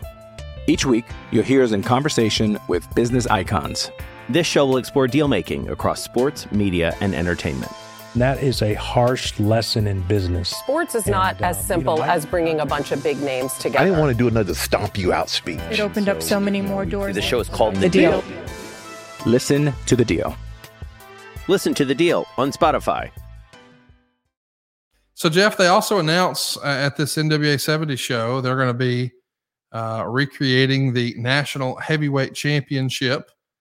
And along the way, as we get here, we see that There's going to be a WrestleCon in Manchester, and Nick Aldis is going to beat Doug Williams on September 9th in a match to determine who would get that title shot against Cody at the 70th anniversary show. And Meltzer would say they're going to be shooting footage with both men at the upcoming Championship Wrestling from Hollywood tapings to build towards the match. You have obviously worked closely with the NWA once upon a time when you were first launching TNA wrestling, and now he's bought it out and he owns it lock and stock and smoke and barrel and all that jazz. What was it like working with Billy? And you said you weren't really handling any of the creative, so can you more clearly define what you were involved in and maybe what you weren't involved in? I define our relationship, and that is something that it was very clear. My role was promoter and production. As far as certainly not anything on screen. They didn't ask me to hire talent. I didn't want to hire talent or scout talent or none of that. That was Lagana and Billy, and they had their nucleus. They had their vision of what was going on. When I think back during this time, and shout out to our Cracker Jack Philly man, Derek, as we were doing research on this, Conrad, I was trying to pull some pieces together, but because we're talking about the buildup. What I do remember is the day the tickets went on sale, and I want to say it was. I wish I wish I had my notes and this was covered a little bit more. But Conrad, the day the tickets went on sale, all floor seats went within as quick as 30 minutes, 20 minutes. 45 minutes, they immediately were gone. And then we were only selling GA. And I knew the day they put them on sale that, okay, this is, this is going to sell out. We're going to pack them in out there. Because when we kind of put them on sale, we weren't exactly sure how many we could get upstairs and what that was going to look like. Because as you know, the Asylum doesn't have big dressing rooms, and production wise, exactly how much we were anyway. But it was a cool time, and this thing that Nick and Williams and just it was a very cool time. I want to say, Conrad, did you say Wrestle? What was it called in Manchester? WrestleCon. They did a WrestleCon over there. Yeah, and I think Dave Meltzer went in the Hall of Fame that year. That sounds right. Yes, sir. I feel like I saw some old buddies, one of them being Dave at this. It was the lead up to, it was coming off Chicago and going over there. I think that was the time. I inducted Martin Goldsmith. It was the reason I was there. So you just kind of think back of where independent. I think even though Dave wrote WrestleCon, I think it might have been for the love of wrestling. It was a WrestleCon type convention. I don't, because now I'm like, wait a minute. No, even though Dave called it the Observer WrestleCon, it was just a convention, I think. But either way, I think when I inducted him, Martin Goldsmith, that would have been the same year. It's the same year, but was it this event? I don't know. I'm trying to think the timing of it all. I may be off, pal. Dave Meltzer wrote, Tony Schiavone and Jim Cornette will be calling the Cody Aldis NWA title match on the 21st in Nashville at the Fairgrounds that Billy Corgan and Jeff Jarrett's GWF are putting on as the NWA 70th anniversary show. Mike Tenay was also in the original discussions, as Nick Aldis in particular has been wanting Tenay to call his big matches, and Jeff Jarrett always wants Tenay announcing whatever project he's got going. Cody, who headlines the show, defending the NWA title against Nick Aldis, has said that he was going to donate 100% of his meet and greet proceeds to the Breast Cancer Research Foundation. So why weren't you able to land Schiavone or Tenay, and how did you wind up on Cornette and Schiavone? Well, again, I'm going back to, it was 100% Billy's call. Again, I wasn't involved in hiring or any of that. The Tenay conversation, I'm sure if they asked me, just not knowing, I would have gone to Nick, because he's the one who invited me up at Chicago and said, hey, Nick, it's your match. What are you thinking? And I don't even know if Mike was officially contacted, because, you put Tony in there, and Tony with Dusty's relationship and the NWA relationship as well, they're probably leaned down that road. But having Cornette there and him knowing the history so well, I mean, he's an historian and can, obviously slant toward the heel side when needed, but also Jim's got a very unique way of making wrestling logic sound logical when it isn't always very easy to do. So the whole kind of show as it came together, it felt good, especially coming off the heels of such a gigantic event in Chicago. Obviously, the venue going from the Sears Center, 8, 10, 12,000 people to the Asylum, 2,000 people, big difference. But when you sell the tickets, it's going to be a hell of a house. And this card, the rematch, was even more centered on the one match. Yes, the NWA heavyweight or national title and other things, but this was the rematch. At Ring of Honor's Death Before Dishonor, they had Nick Aldis come out and do commentary for a 10-man tag that featured Cody. And that's when they announced that this match is going to be 2 out of 3 falls. This is sort of before people were using terms like the Forbidden Door. But you've got New Japan talent working with Ring of Honor talent, who's now working with NWA talent.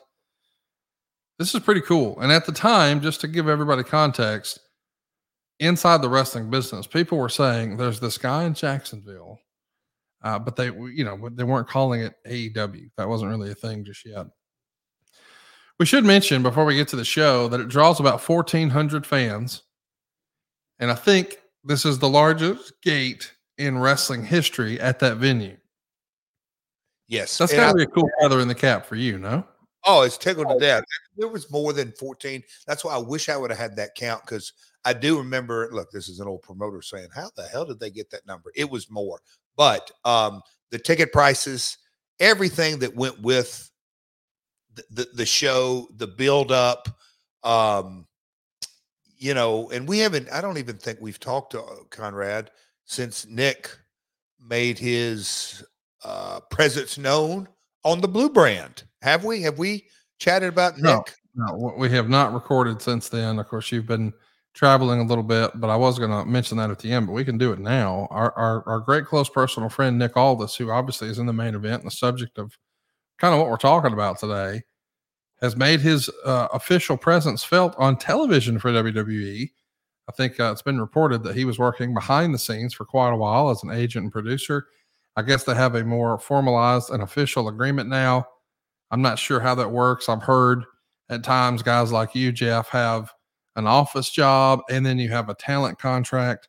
I assume he's doing the same thing. I haven't asked because that's just not what you do.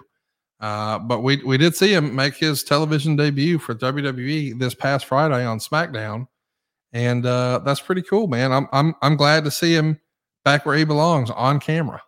Well, and see that my point, kind of bringing that up because it was flashing through my brain, and I'm going back to 2018, right there. That as far as I'll call it Nick's in-ring career, he had pulled the weight of the NWA for quite a while at this time, and had his ups and downs and Impact and Global Force, the short-lived, never got that sucker off the ground, but I was a huge believer in him there. Timing is everything, is where I'm going with all this. But the old Randy Savage mentality that he told me a number of times on different lessons, and I'm glad that Randy a lot of times told me not the same story, but kind of the same thread and mentality over and over and over. And it was just like, dude, I can't do a macho man. But his mentality was stay in the game. You don't always have to be on the field, but be around, be engaged, stay in the game. And you kind of look at the situation, and that's not that long ago. 2018, I'm more thinking about producing, and Nick is the NWA champion. And then he, again, just staying around, staying in the game. So I am and I want to say, publicly, I'm very, very happy for Nick. He looked great in that suit, like he always does. Yes. I think there's a lot of upside for both parties. I'll just say that. Both sides. I think there's a lot of upside, and it'll be one of those things. I'm excited to see where his career goes from here. But very, very cool. But back to 2018 and the buildup. Go ahead, because I think I cut you off. No, I just think it's a cool feather in your cap, as much as wrestling's been promoted in Nashville, that the highest revenue associated, the highest grossing wrestling show of all time is a show that you helped promote here. And it was broadcast on internet pay-per-view, of course, through Fight. And Meltzer would report that because there was no other broadcast MMA or pro wrestling events over the weekend, that it did better numbers than anyone ever anticipated. Internally, did it meet or exceed your expectations? It exceeded. Okay. It exceeded, because I still was very conservative on the pay-per-view buys, because look, Chicago,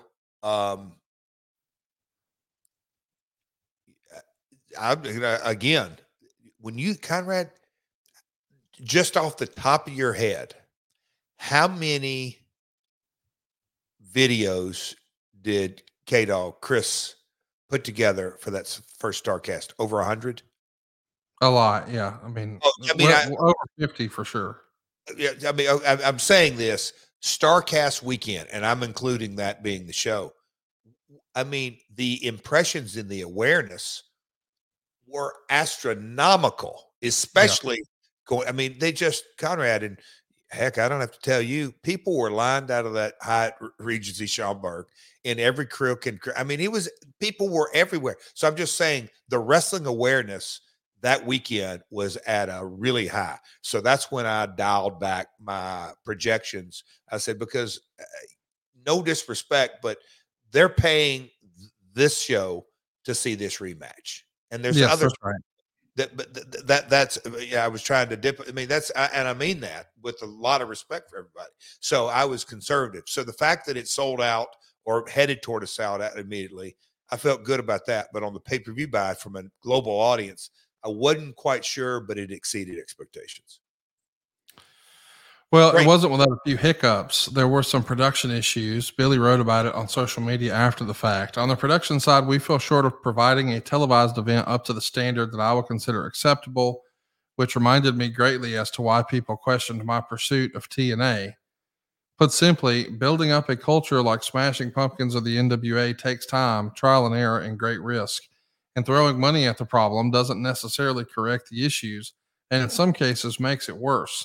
So last night, I was painfully reminded of how hard this journey is, and knew by the time the last bell rung, we have much work to do before we'd run such another live event, which is in no way to diminish my appreciation for those who ordered and attended the event.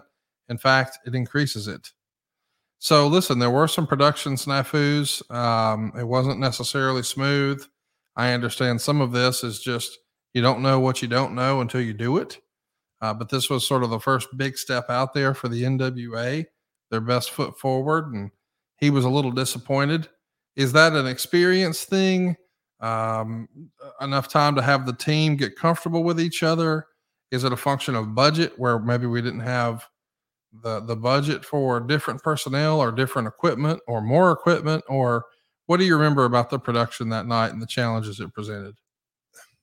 For the lack of a better term, Connie, and I've always respect not just Billy Corrigan, or it doesn't have to be in the wrestling business, but really all business is, you have to be concerned with your bottom line. And there's no such thing as unlimited funds. There just isn't. And so Billy was always is always very, very cost conscious. And you do learn through the hard way that Billy might not have gone down the road from a wrestling perspective, but in especially, I call it, in the digital age, the pay-per-view world, even more specifically in 2018, you really get what you pay for. And that comes with staffing. That comes with, old Keith Mitchell, early days of TNA, lighting. You have to have a good director. But at the end of the day, it does come sometimes very, very simple. Okay, if you got 10 lights, you're going to have this kind of look. If you double it and have 20 kind of lights and movers and this and that, it's going to go up another notch. And you can get so far off the chain of, every bells and whistles that you do overspend. But there is a threshold with all of production that you can get by, but you don't want to do that. And Conrad, probably from me and you's conversation on Ric Flair's last match, I'm very proud of the decisions ultimately that you made, that we didn't overspend, but you damn sure didn't underspend. We, $66,000 to hang the lights in the ceiling. That's not easy, right? But 66,000, Jeff.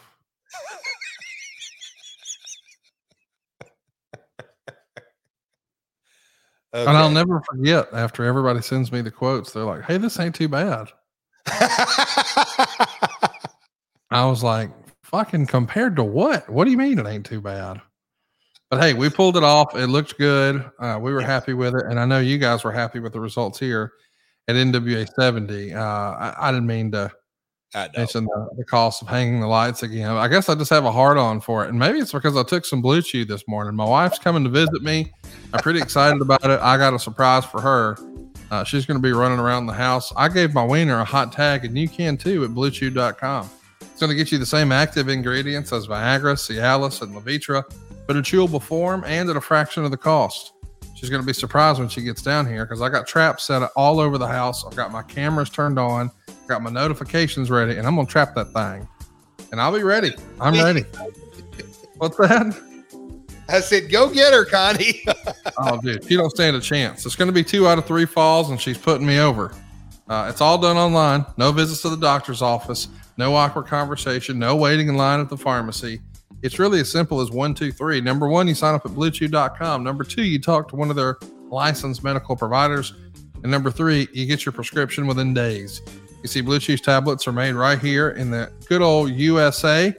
The old red, white, and blue chew. It's prepared and shipped directly to your door, all in a discreet package.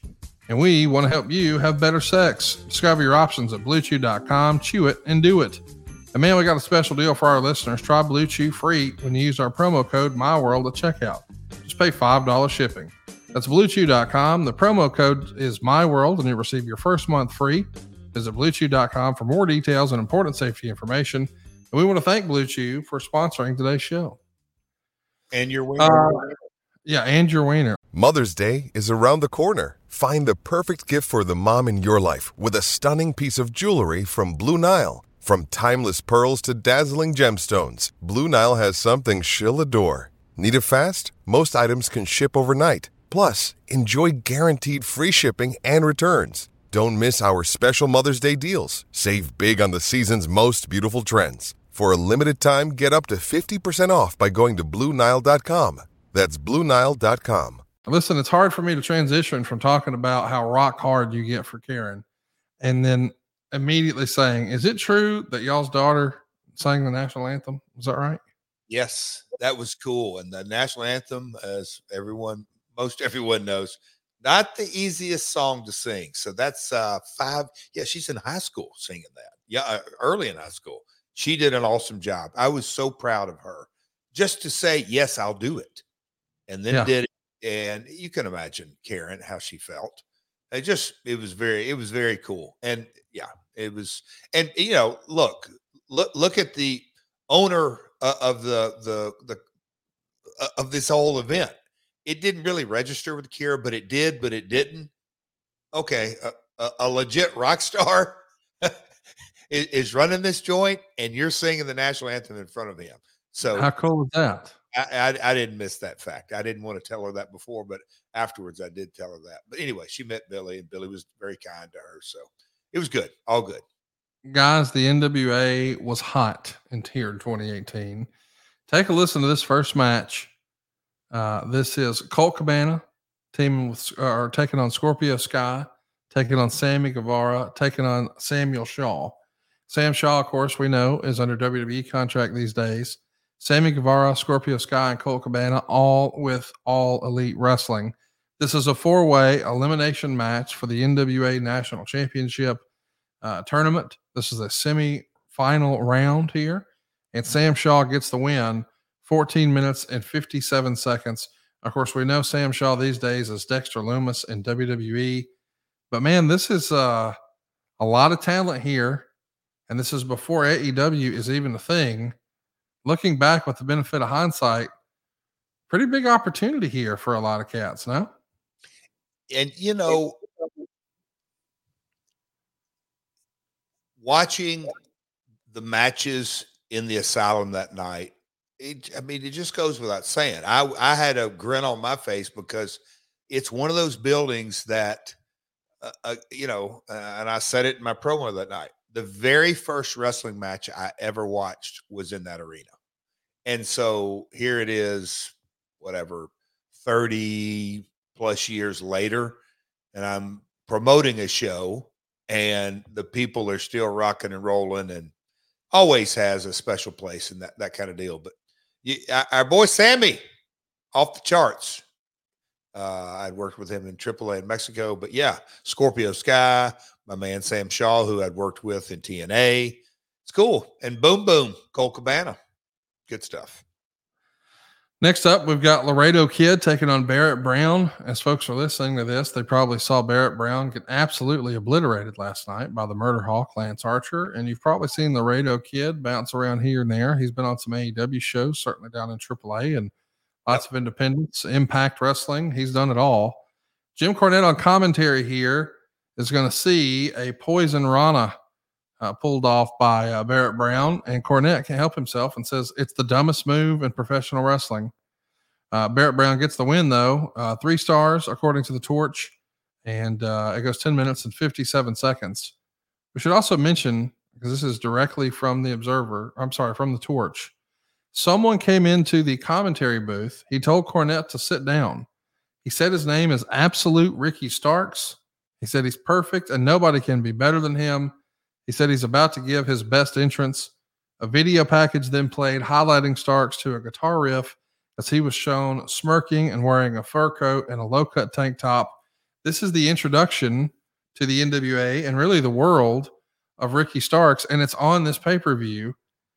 Dude, when you look back, you got the beginning of some really big stuff happening on this show. And that's where, you look at different cards that I'm going way, way back, late 80s, early of that little transition, that you just Super Clash. We've covered that on this podcast when you go, oh, wow, Iceman King Parsons wrestled this guy, just names that pop out. But now in this era, Ricky, Sammy, these guys that like, oh, you just don't even put it in context. So it's cool. Back to our conversation of promotions that put together big events on a consistent basis.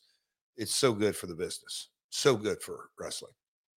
We do a little throwback here. I guess we should mention before the show opened on pay-per-view, we did like a little fan fest, lots of meet and greets beforehand, including with Magnum TA, who's going to be interviewed here at ringside and talk about how cool it is that, you can't turn back in the hands of time and you can't go back in time, but you can embrace the athletes of today and encourage them to take their shot at the 10 pounds. And he points out that the winner of the national championship tournament is going to essentially become the number 1 contender for the world title.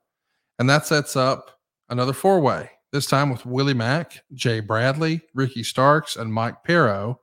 Again, this is the semifinal. And what do you know? Willie Mack, who we just saw in there with Samoa Joe this past weekend on the AEW program, he gets the win. And Ricky Starks was involved in it as well. Next up, we got Peter Avalon. Real quick, Conrad. Real quick. So, and I don't want to, obviously, on this date, but if I remember correctly, Magnum TA's car accident was right before I broke in. But anyway, my point being, I don't believe, and me and Magnum talk, I don't believe our paths ever cross all those years. And it goes without saying the NWA red What hot. was your debut day? Do you recall the debut? April 6, 86. This is October 14th, 86 is when the accident happened. So just So about 6 months after. Yeah. just brand new, but I had just gotten into the business, and that Power Slam on TBS, and I was a fan, but we had never crossed paths or met until this event. And when you see somebody live and he did that promo, not that, I mean, he was headed toward superstardom, but when you saw that promo all these years later, you go, wow, that gentleman has charisma. So it was cool to see that for me on a personal basis. But yeah, Magnum did that promo and the people really enjoyed it. It was cool. It was cool. Peter Avalon is going to be in here with Tim Storm. Of course, Tim Storm is a former champ, and he's going to get the win over Peter here in 4 minutes and 45 seconds. What do you think of Tim Storm as being the guy who really helped set up and make the Nick Aldis run? I mean, I thought they did a great job of painting him as a human being and telling a human interest story. And then, they were off to the races with Nick. What did you think of Tim? You just kind of look, Billy has a vision for wrestling that is, we all have that hypothetical. This is what we would do. They highlighted, and I'll say I'm probably going to lean into David Lagana, that Lagana highlighted that human, the real human element, being a grandfather, and just the kind of the story that went along with it. And again, Billy, he had some rough comments for Uncle Dave, but you're not going to see Tim Storm get rated any kind of 2, 3, 4, 5-star match. He's a throwback, and so that's Billy's vision. So I got real quick why Tim had his spot, because of Billy's vision of the NWA. And I think as it rolls along in the years, now Billy's had this thing 4, 5, 6 years. His vision, that's his vision of wrestling. Next up, we've got the NWA Women's Champion Jazz wrestling Penelope Ford, who we know these days is signed with AEW. Yeah. And there's going to be maybe some communication snafus. The announcers, this according to the Torch, said it looked like a 3 count, but Hebner accidentally hit Jazz's face when he was making the count. Jazz then locked in the STF for the win. So 8 minutes, and Jazz gets the win, a 2-star affair. And at that point, as written in the Torch, Jim Cornette is inside the ring, and he introduces Jeff Jarrett, who got a good pop. Jarrett comes out with the NWA National Championship, and the Torch would say, I thought I was hallucinating seeing Jeff Jarrett walking to the ring with the title in the asylum in Nashville. Cornette said he's known Jeff since he was 12 and asked what it's been like to see the reemergence of the NWA. Jarrett asked the fans to give Cornette a big applause, and they did. Cornette said if it wasn't for the Jarrett family, he wouldn't be here. He asked the fans to give Jarrett an ovation. And Jarrett said he first watched his first wrestling match in this building. He said to be a part of the 70th anniversary of the NWA meant a lot to him and his family. He told the fans that he'd grown up with them and they're his family. And Jarrett said that we're both fans, and that's the reason we got in the business. And Jarrett said they have 2 matches left. He said they have the rematch of the year with Cody defending the 10 pounds of gold tonight. Said it gives him chills to hold the NWA National Championship. He talked about winning the Intercontinental Championship in the WWE and the U.S. Championship in WCW. And he said the National Championship is a launching pad to the 10 pounds of gold. And he called out Magnum TA, who's going to present the title to the new champion. This is a pretty cool skit, man. And I'm sure you loved working with Cornette. My only wish is we could have found a way to involve him in your Texas Chainsaw Massacre death match. I think y'all would have had a great time on that one. Just give it a little time. We're going to have, I've got some title defenses coming up, and I think it would be best to recruit him as maybe special enforcer, and a special enforcer in that kind of match, as opposed to keeping gimmicks out, you keep gimmicks in. So you never know what he'll bring. I know he's always been a big fan of Texas Chainsaw Massacre movies. And I'm looking forward to him, cheering me on from afar. Like you said, if it wouldn't be for the Jarretts, he wouldn't be in the business. So I'm just tickled to death that he supports myself and Leatherface and the Texas Chainsaw Massacre Deathmatch Championship. Listen, we're having fun with this, of course, but I'm sure you had a blast working with Cornette. Oh, was it fun to see Cornette in show mode again? I mean, because he wasn't a regular fixture in the wrestling space at that point yet either.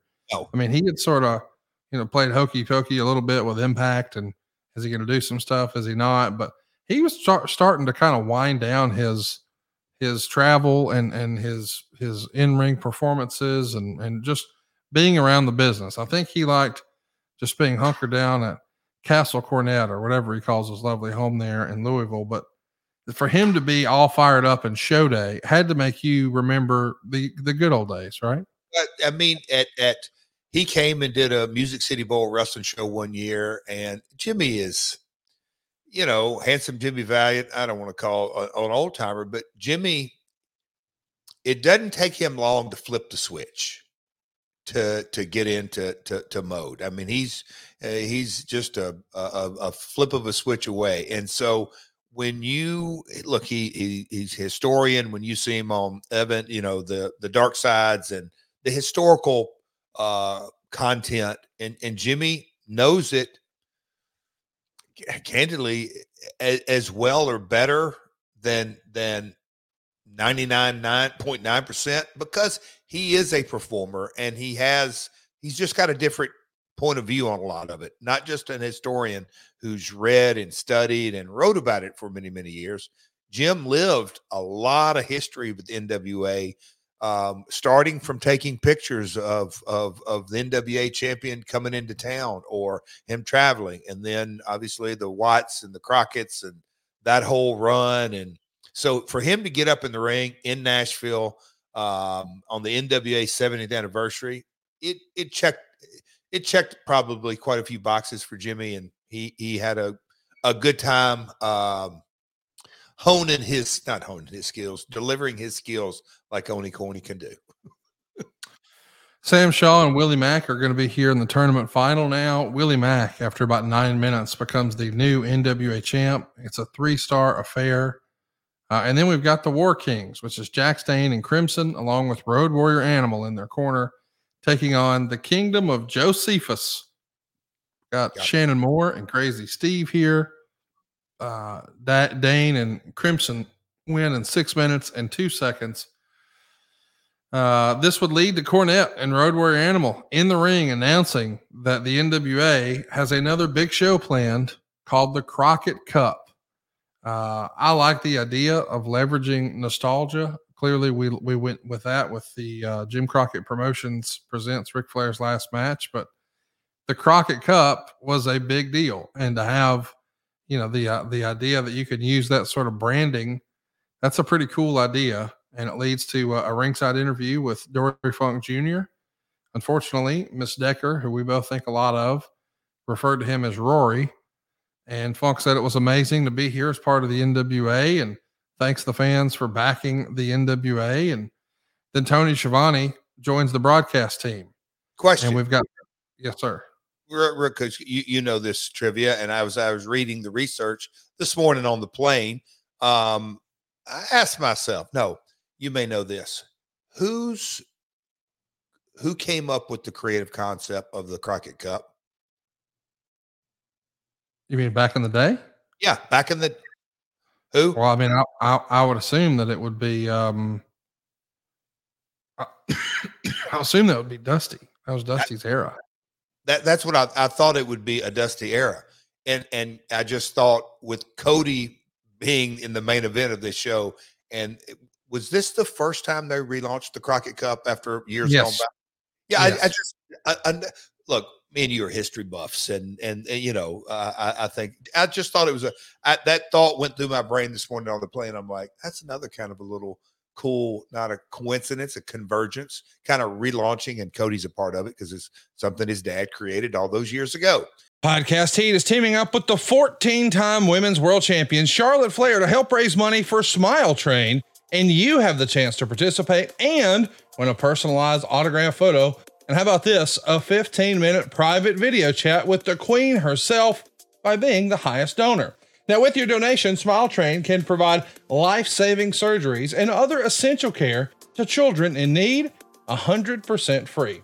A donation of just $21, probably less than your weekly Starbucks spend, can provide one cleft repair surgery. Without treatment, children with clefts may struggle to breathe properly, often severely malnourished due to trouble eating, and many face long-term psychological trauma as a result of relentless bullying. No child deserves to feel like an outcast, so join Smile Train Global Ambassador Charlotte Flair in becoming a champion of smiles. Your donation will provide the gift of cleft treatment. Donate today at championofsmiles.com, and remember, the highest donor will receive a personalized autograph photo and a 15-minute private video chat with Charlotte. Together, we can change the world one smile at a time. That's championofsmiles.com. When you need mealtime inspiration, it's worth shopping Kroger, where you'll find over 30,000 mouth-watering choices that excite your inner foodie. And no matter what tasty choice you make, you'll enjoy our everyday low prices, plus extra ways to save, like digital coupons worth over $600 each week. You can also save up to $1 off per gallon at the pump with fuel points. More savings and more inspiring flavors make shopping Kroger worth it every time. Kroger, fresh for everyone. Fuel restrictions apply. Okay. WWE, just so you can remember, in October of 2015, they launched the Dusty Rhodes Tag Team Classic. Yeah. And that was in 2015. So here we are a handful of years later, and now we're going to, because again, the Tag Team Classic, they probably called it that and did a little trophy with a boot and all that, sort of taking his Bunkhouse Stampede trophy, but a tag team tournament concept, merge them together. And instead of naming it after Crockett, named it after the guy who came up with it, the Dusty Rhodes deal. So I'm sure that that's probably what they were thinking here. And yeah, it's an interesting concept, an interesting idea. And before we get to the main event, we got a lot of former champions coming out. Tim Storm, Colt Cabana, Jeff Jarrett, Jack Stain, Tim Storm. He came out twice. Blue Demon Jr. and Dory Funk Jr. And then we've got, say again? Now, just the Blue Demon. And look, we skipped over because I interrupted you. I've interrupted you a lot today, Connie. I'm trying to pull my weight today. Let's not lose sight of our man. 40th anniversary, Mr. Schiavone. How about that? Yeah, this coming Monday will be his 40-year anniversary in the pro wrestling business. He just was announced as being the next recipient of the Gordon Soley Award for the TNT Hall of Fame. So my question prior to this night, what had Tony done in wrestling? Which is MLW. He had come back and started doing some MLW. That's right. Okay. So he just done my podcast and then MLW and now this. Got it. I just thought it was, I mean, it's this show. I was fired up to do it when I saw it the first time on the list. And as we got closer to it, then the research, I'm like, and here me and Tony, old slap ass, working with him last night. Yeah, but no, it was for him to be calling Cody's match anyway. That's why we love wrestling. Go ahead. But yeah, all the champions got in the ring. Blue Demon, that's another history buff deal. People don't understand. Most of the people, I would assume, listening to this podcast don't really put the context of how big a megastar Blue Demon is, but in his prime, physically, oh my gosh, mega star in Mexico. So Nick Aldis comes out first. He's the challenger. He's got Camille with him. Of course, this is very early in her run. Of course, we know now she's been an incredibly long-reigning NWA champion before she dropped that title a few months ago. But man, this is one of her first big opportunities and a big stage. Cornette would say on commentary that she's there to neutralize Brandy Rhodes because, again, Brandy did find herself involved in the match in Chicago. Up next is our champion. Cody Rhodes is out next, and he's trying to pump up the fans as he comes down to the ring. And then they're going to do some formal introductions, whereas we had Earl Hebner as the referee in Chicago. We've got Earl's son now, Brian Hebner, as the referee of the main event here. And all the former champions are going to stay ringside to watch this 2 out of 3 falls match that Wade would say it's a 37-minute match. Go out of your way to watch it. It's a tremendous match. And Nick gets the win 2-1. And he asked, what was better, this match or the match at All In? What did you think? You saw both matches up close. Obviously you had the atmosphere in Chicago that is really going to be impossible to follow up. I mean, it's a tall order to even think you could get fans that emotionally invested and that hot, and certainly with that many people in the building. So it's probably hard to compare the two, but as far as just from a wrestler perspective, in ring, bell to bell, can you remove the feeling and the electricity in the air? Can you separate the two matches, or is it all about the crowd, do you think? Well, I'm biased or jaded, or I don't know what you want to say, Conrad, but for me, and as I kind of look at Cody's position today, nothing, it's just so hard to duplicate or to follow the challenger, and he chases and he climbs the mountaintop and wins. Chicago, for that reason alone, you can swap buildings, you can change buildings, you can change the amount of people in there, but the electricity of the chase of Cody on top of the groundswell of support with, we'll call it the Bucks, New Japan, just kind of that whole vibe of that it was a special time. It's just really hard to follow Chicago. And you can say that about, the first time Lawler won the title, probably the first time the Hulk or Stone Cold. When you have that babyface who's hot, that the whole world is convinced that they should be champion and should have been champion, and they're still not champion. It's just so hard to duplicate that emotional connection. So for me, and I just think at the end of the day, you can peel back everything. If you still have that emotional connection, you win. It's everything to me. In what it's what matters most. There's a famous song, "What Matters Most." That's it. It's hard to duplicate. So for me, although I love the in-ring component of Nashville, the 2 out of 3 falls, they work that fantastic, and that's not easy to do either, because our audience is so educated nowadays. One fall, it's over. The people are educated on kind of quick TV matches. So to do a 40-minute match with 3 falls, it's more and more difficult. So in ring, it was fantastic, but the emotional connection, Cody climbing that mountaintop and attaining it, man, is that hard to duplicate. It's just damn near impossible. The Observer would write this: as far as what this means, the NWA title itself was in a brighter spotlight because of All In, the promotional work of Cody and Aldis, and video work of Lagana. As far as what this means going forward, it's more difficult. Corgan has a name and business connections, but hasn't been able to get a TV deal unless there's something unannounced on the horizon. It's known that he pitched the idea to TBS, and some would find historically significant about the NWA on TBS, since a very different NWA did control the station for most of the boom period from 72 to when the initials were dropped in favor of WCW around 1990. But nothing seems to have transpired from it. Most of the top talent these days is under contract to WWE, New Japan, or Ring of Honor, with a few with Lucha Underground and Impact. Corgan is likely shut out of that talent, as well as CMLL, because they work with Ring of Honor, and lets us a unique deal like Cody, who was a key reason the show did well as it did.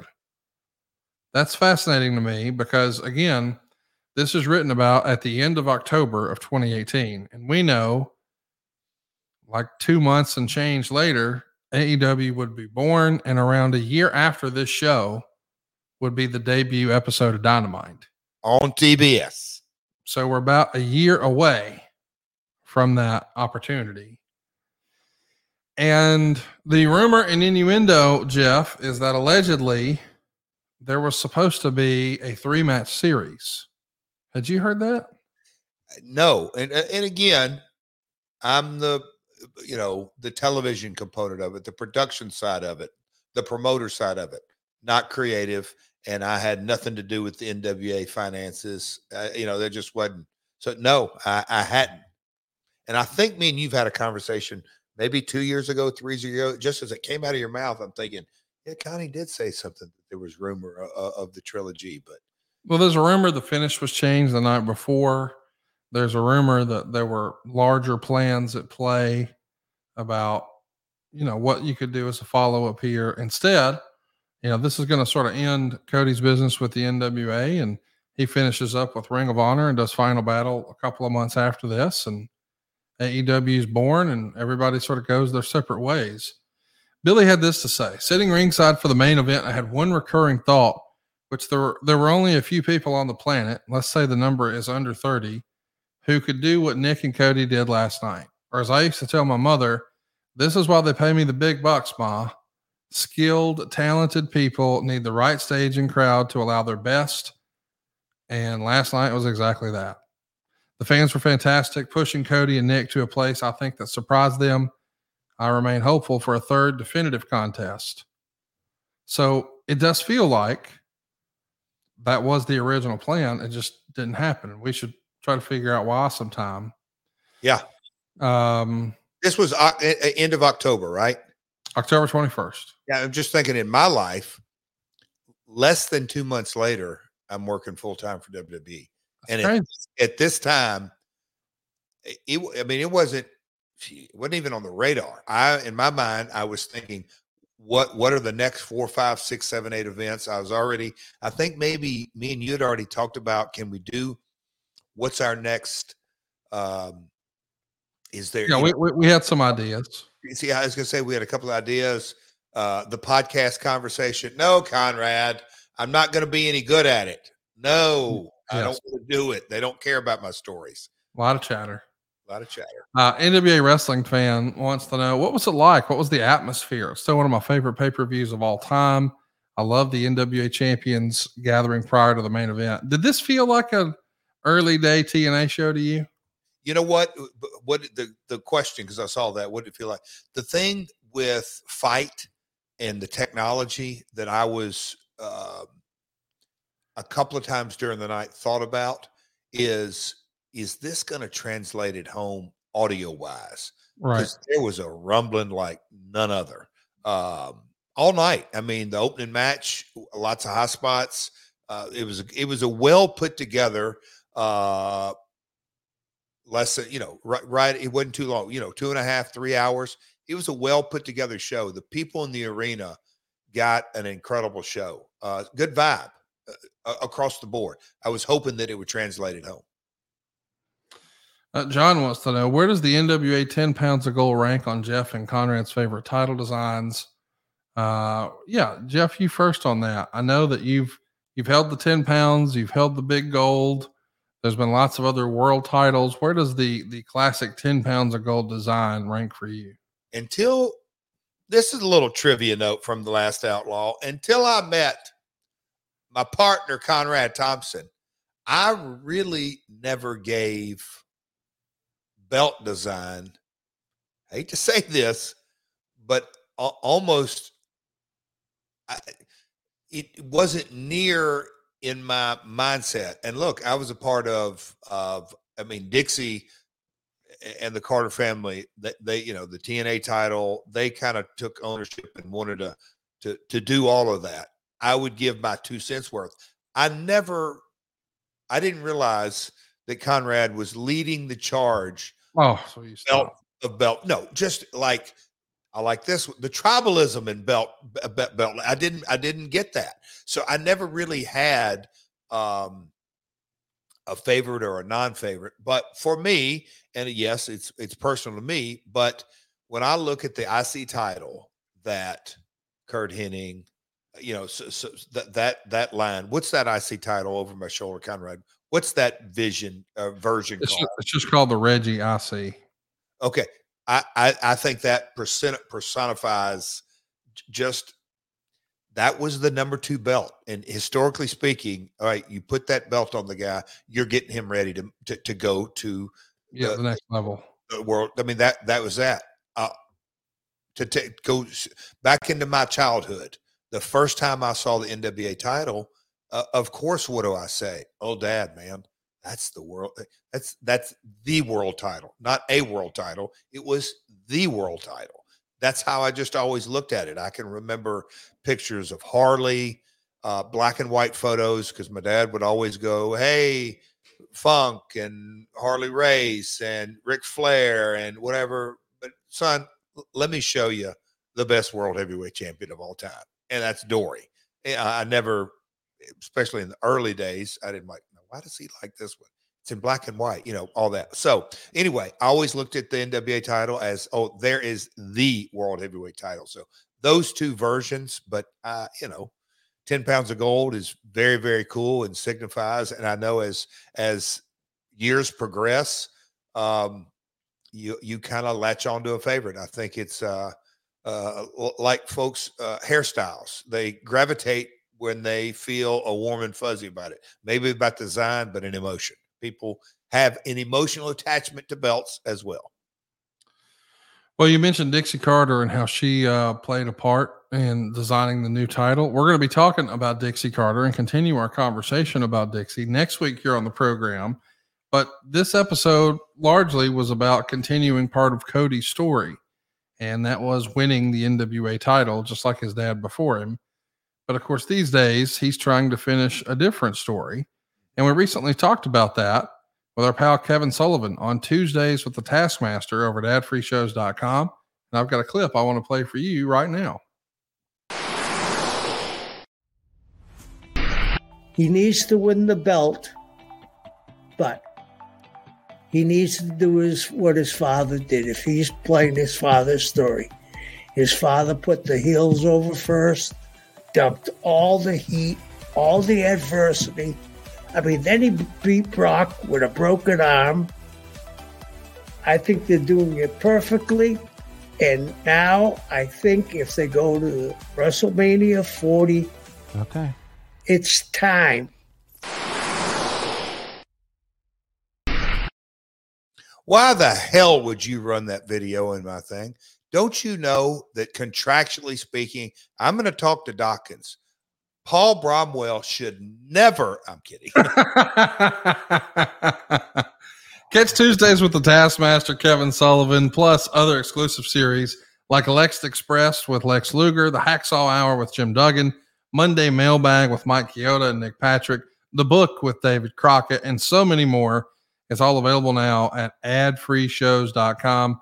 Jeff, I never know what to expect when we sit down and talk about our topic, but talking about a show that was just 5 years ago, that you and I were both friends during, was a little different and weird and fun. And I look forward to doing this again in the future. I love it. Good nostalgia. I'm very right place, right time. Just the time in my life, it fell into place. So Billy, it fit naturally. Him reaching out, it just worked. It's one of those things that I kind of look back on it. The prior year to that Slammiversary was a special one just because of all the emotional attachment. It was a good show. It was a lot of fun, and I enjoyed this podcast immensely today. And I'm also cannot wait to start designing. I've got some seamstresses at AEW. I got some old folks that I talk to. I'm going to have to start Googling some Alabama ridiculously looking fan. I cannot wait to dress you up next year. Go Big Orange. It's going to be a lot of fun. Of course, the game kicks off at 2:30 Central, which is the time zone Jeff and I live in, 3:30 Eastern on CBS. Be sure to watch that, or at least the last couple of minutes, so you can see that not only did Alabama win, but they won strong. That's what I'm predicting. I'm also predicting that Joe Burrow throws more than a handful of interceptions this weekend and continues to prove what a joke he is, certainly at the expense of Chris Park. But most importantly, this Saturday night, a Memphis street fight. It could very well be Jeff Jarrett's last match. Yes. Eddie Kingston is coming upside that head. AEWTIX.com. Man, all your old favorites, your old pals, including Dave Brown, is going to be in the house. If you're an old school wrestling fan or an AEW fan or a Channel 5 wrestling fan, you need to get down to check it out. It's AEWTIX.com in Memphis. Are you going to hypothetically stop by any of our friends' establishments on Beale while you're there, you think? You know what? Again, I'm headed out here in a few hours, got media, and you never know where I may be stopping by. I would love to, maybe that's after show. Get me some rendezvous ribs, pal. Well, that's what I wanted to ask, because barbecue is life in Memphis, and there's the dry rub at Rendezvous, but there's other people who say no, it's Central Barbecue. And like, what's your favorite? Is there one that stands out above the rest? Are you a Rendezvous guy? It's just so hard, and I always run this thread on here. Emotional. I mean, I can remember as a kid, Conrad. God, has that place been open that long? How long? Yeah. I mean, young, and every now and then you would see, oh man, those are Rendezvous ribs. Oh, we went by there this afternoon. There's a Kaufman, Andy Kaufman story, him coming to. Anyway, it's just legendary. They are barbecue is life. I like that, Conrad. In Memphis for life. And by the way, if you're not a barbecue fan, I know Jeff and I are big fried chicken fans, and he's not able to eat that sort of thing. But let me give a shout out to Gus's too. If you wind up in Memphis, the second best fried chicken I've had, behind only G's Country Kitchen. Oh, geez, I miss G's, Conrad. We got to make that happen again, just for old time's sake, sometime. Yeah, I need to do it like on a Thursday, because that'll give me a whole week to get that fried food out of me. So. Well, there you go. And hey, listen, we're going to be talking about Dixie Carter next week. Be sure to watch Jeff tote that ass whooping this Saturday night at EWTIX.com. Collision, DVR it if you can't watch it because you're doing football stuff, and watch it the next day, and invite the friends over, invite the whole family over. Y'all get together and have dinner at your house after church, and let everybody just have their popcorn and see Double J just limp all the way home. It's going to be great. AEWTIX.com. And we'll see you guys next week right here on My World. Peace. Hey guys, Eric Bischoff here to talk to you about my friends over at SaveWithConrad.com. Are you looking to get out of debt? Conrad and his team can make that happen faster than me firing the honky tonk man. Wow. And you know that controversy creates cash, right? But you know what doesn't create cash? Credit card debt. Save with Conrad can help you consolidate high-interest credit cards and all of your other debt into one low monthly payment. They can even help you get the cash you need for home improvements or anything else. They've helped 83 Weeks listeners save $500, $600, $700, even $800 a month. Seriously, your papers are going to go down faster than Nitro ratings in 2000. Ouch! And how about this? No house payments for 2 months. That's right, no house payments for 2 months. And unlike the dirt sheets, man, the reviews do not lie. With over 1,000 5-star reviews, find out for yourself how much Conrad and his team can save you by checking out SaveWithConrad.com today. You'll be grateful you did. NMLS number 65084, equal housing lender. Woo! John brings his skewed sense of humor. Jeff brings tips to cut strokes off your next round. Together, it's those weekend golf guys. They'll pay a lot of money to PXG and Titleist and Callaway and on and on and on, right? How many yards do you think you're going to pick up with that extra driver? I think I can get an extra 5 to 10. What if I give you 15 to 20? Can you pay me more? Jeff Smith teaches on a sliding scale. Those Weekend Golf Guys, the podcast, part of the Believe Network. Just search BLEAV on YouTube or wherever you listen.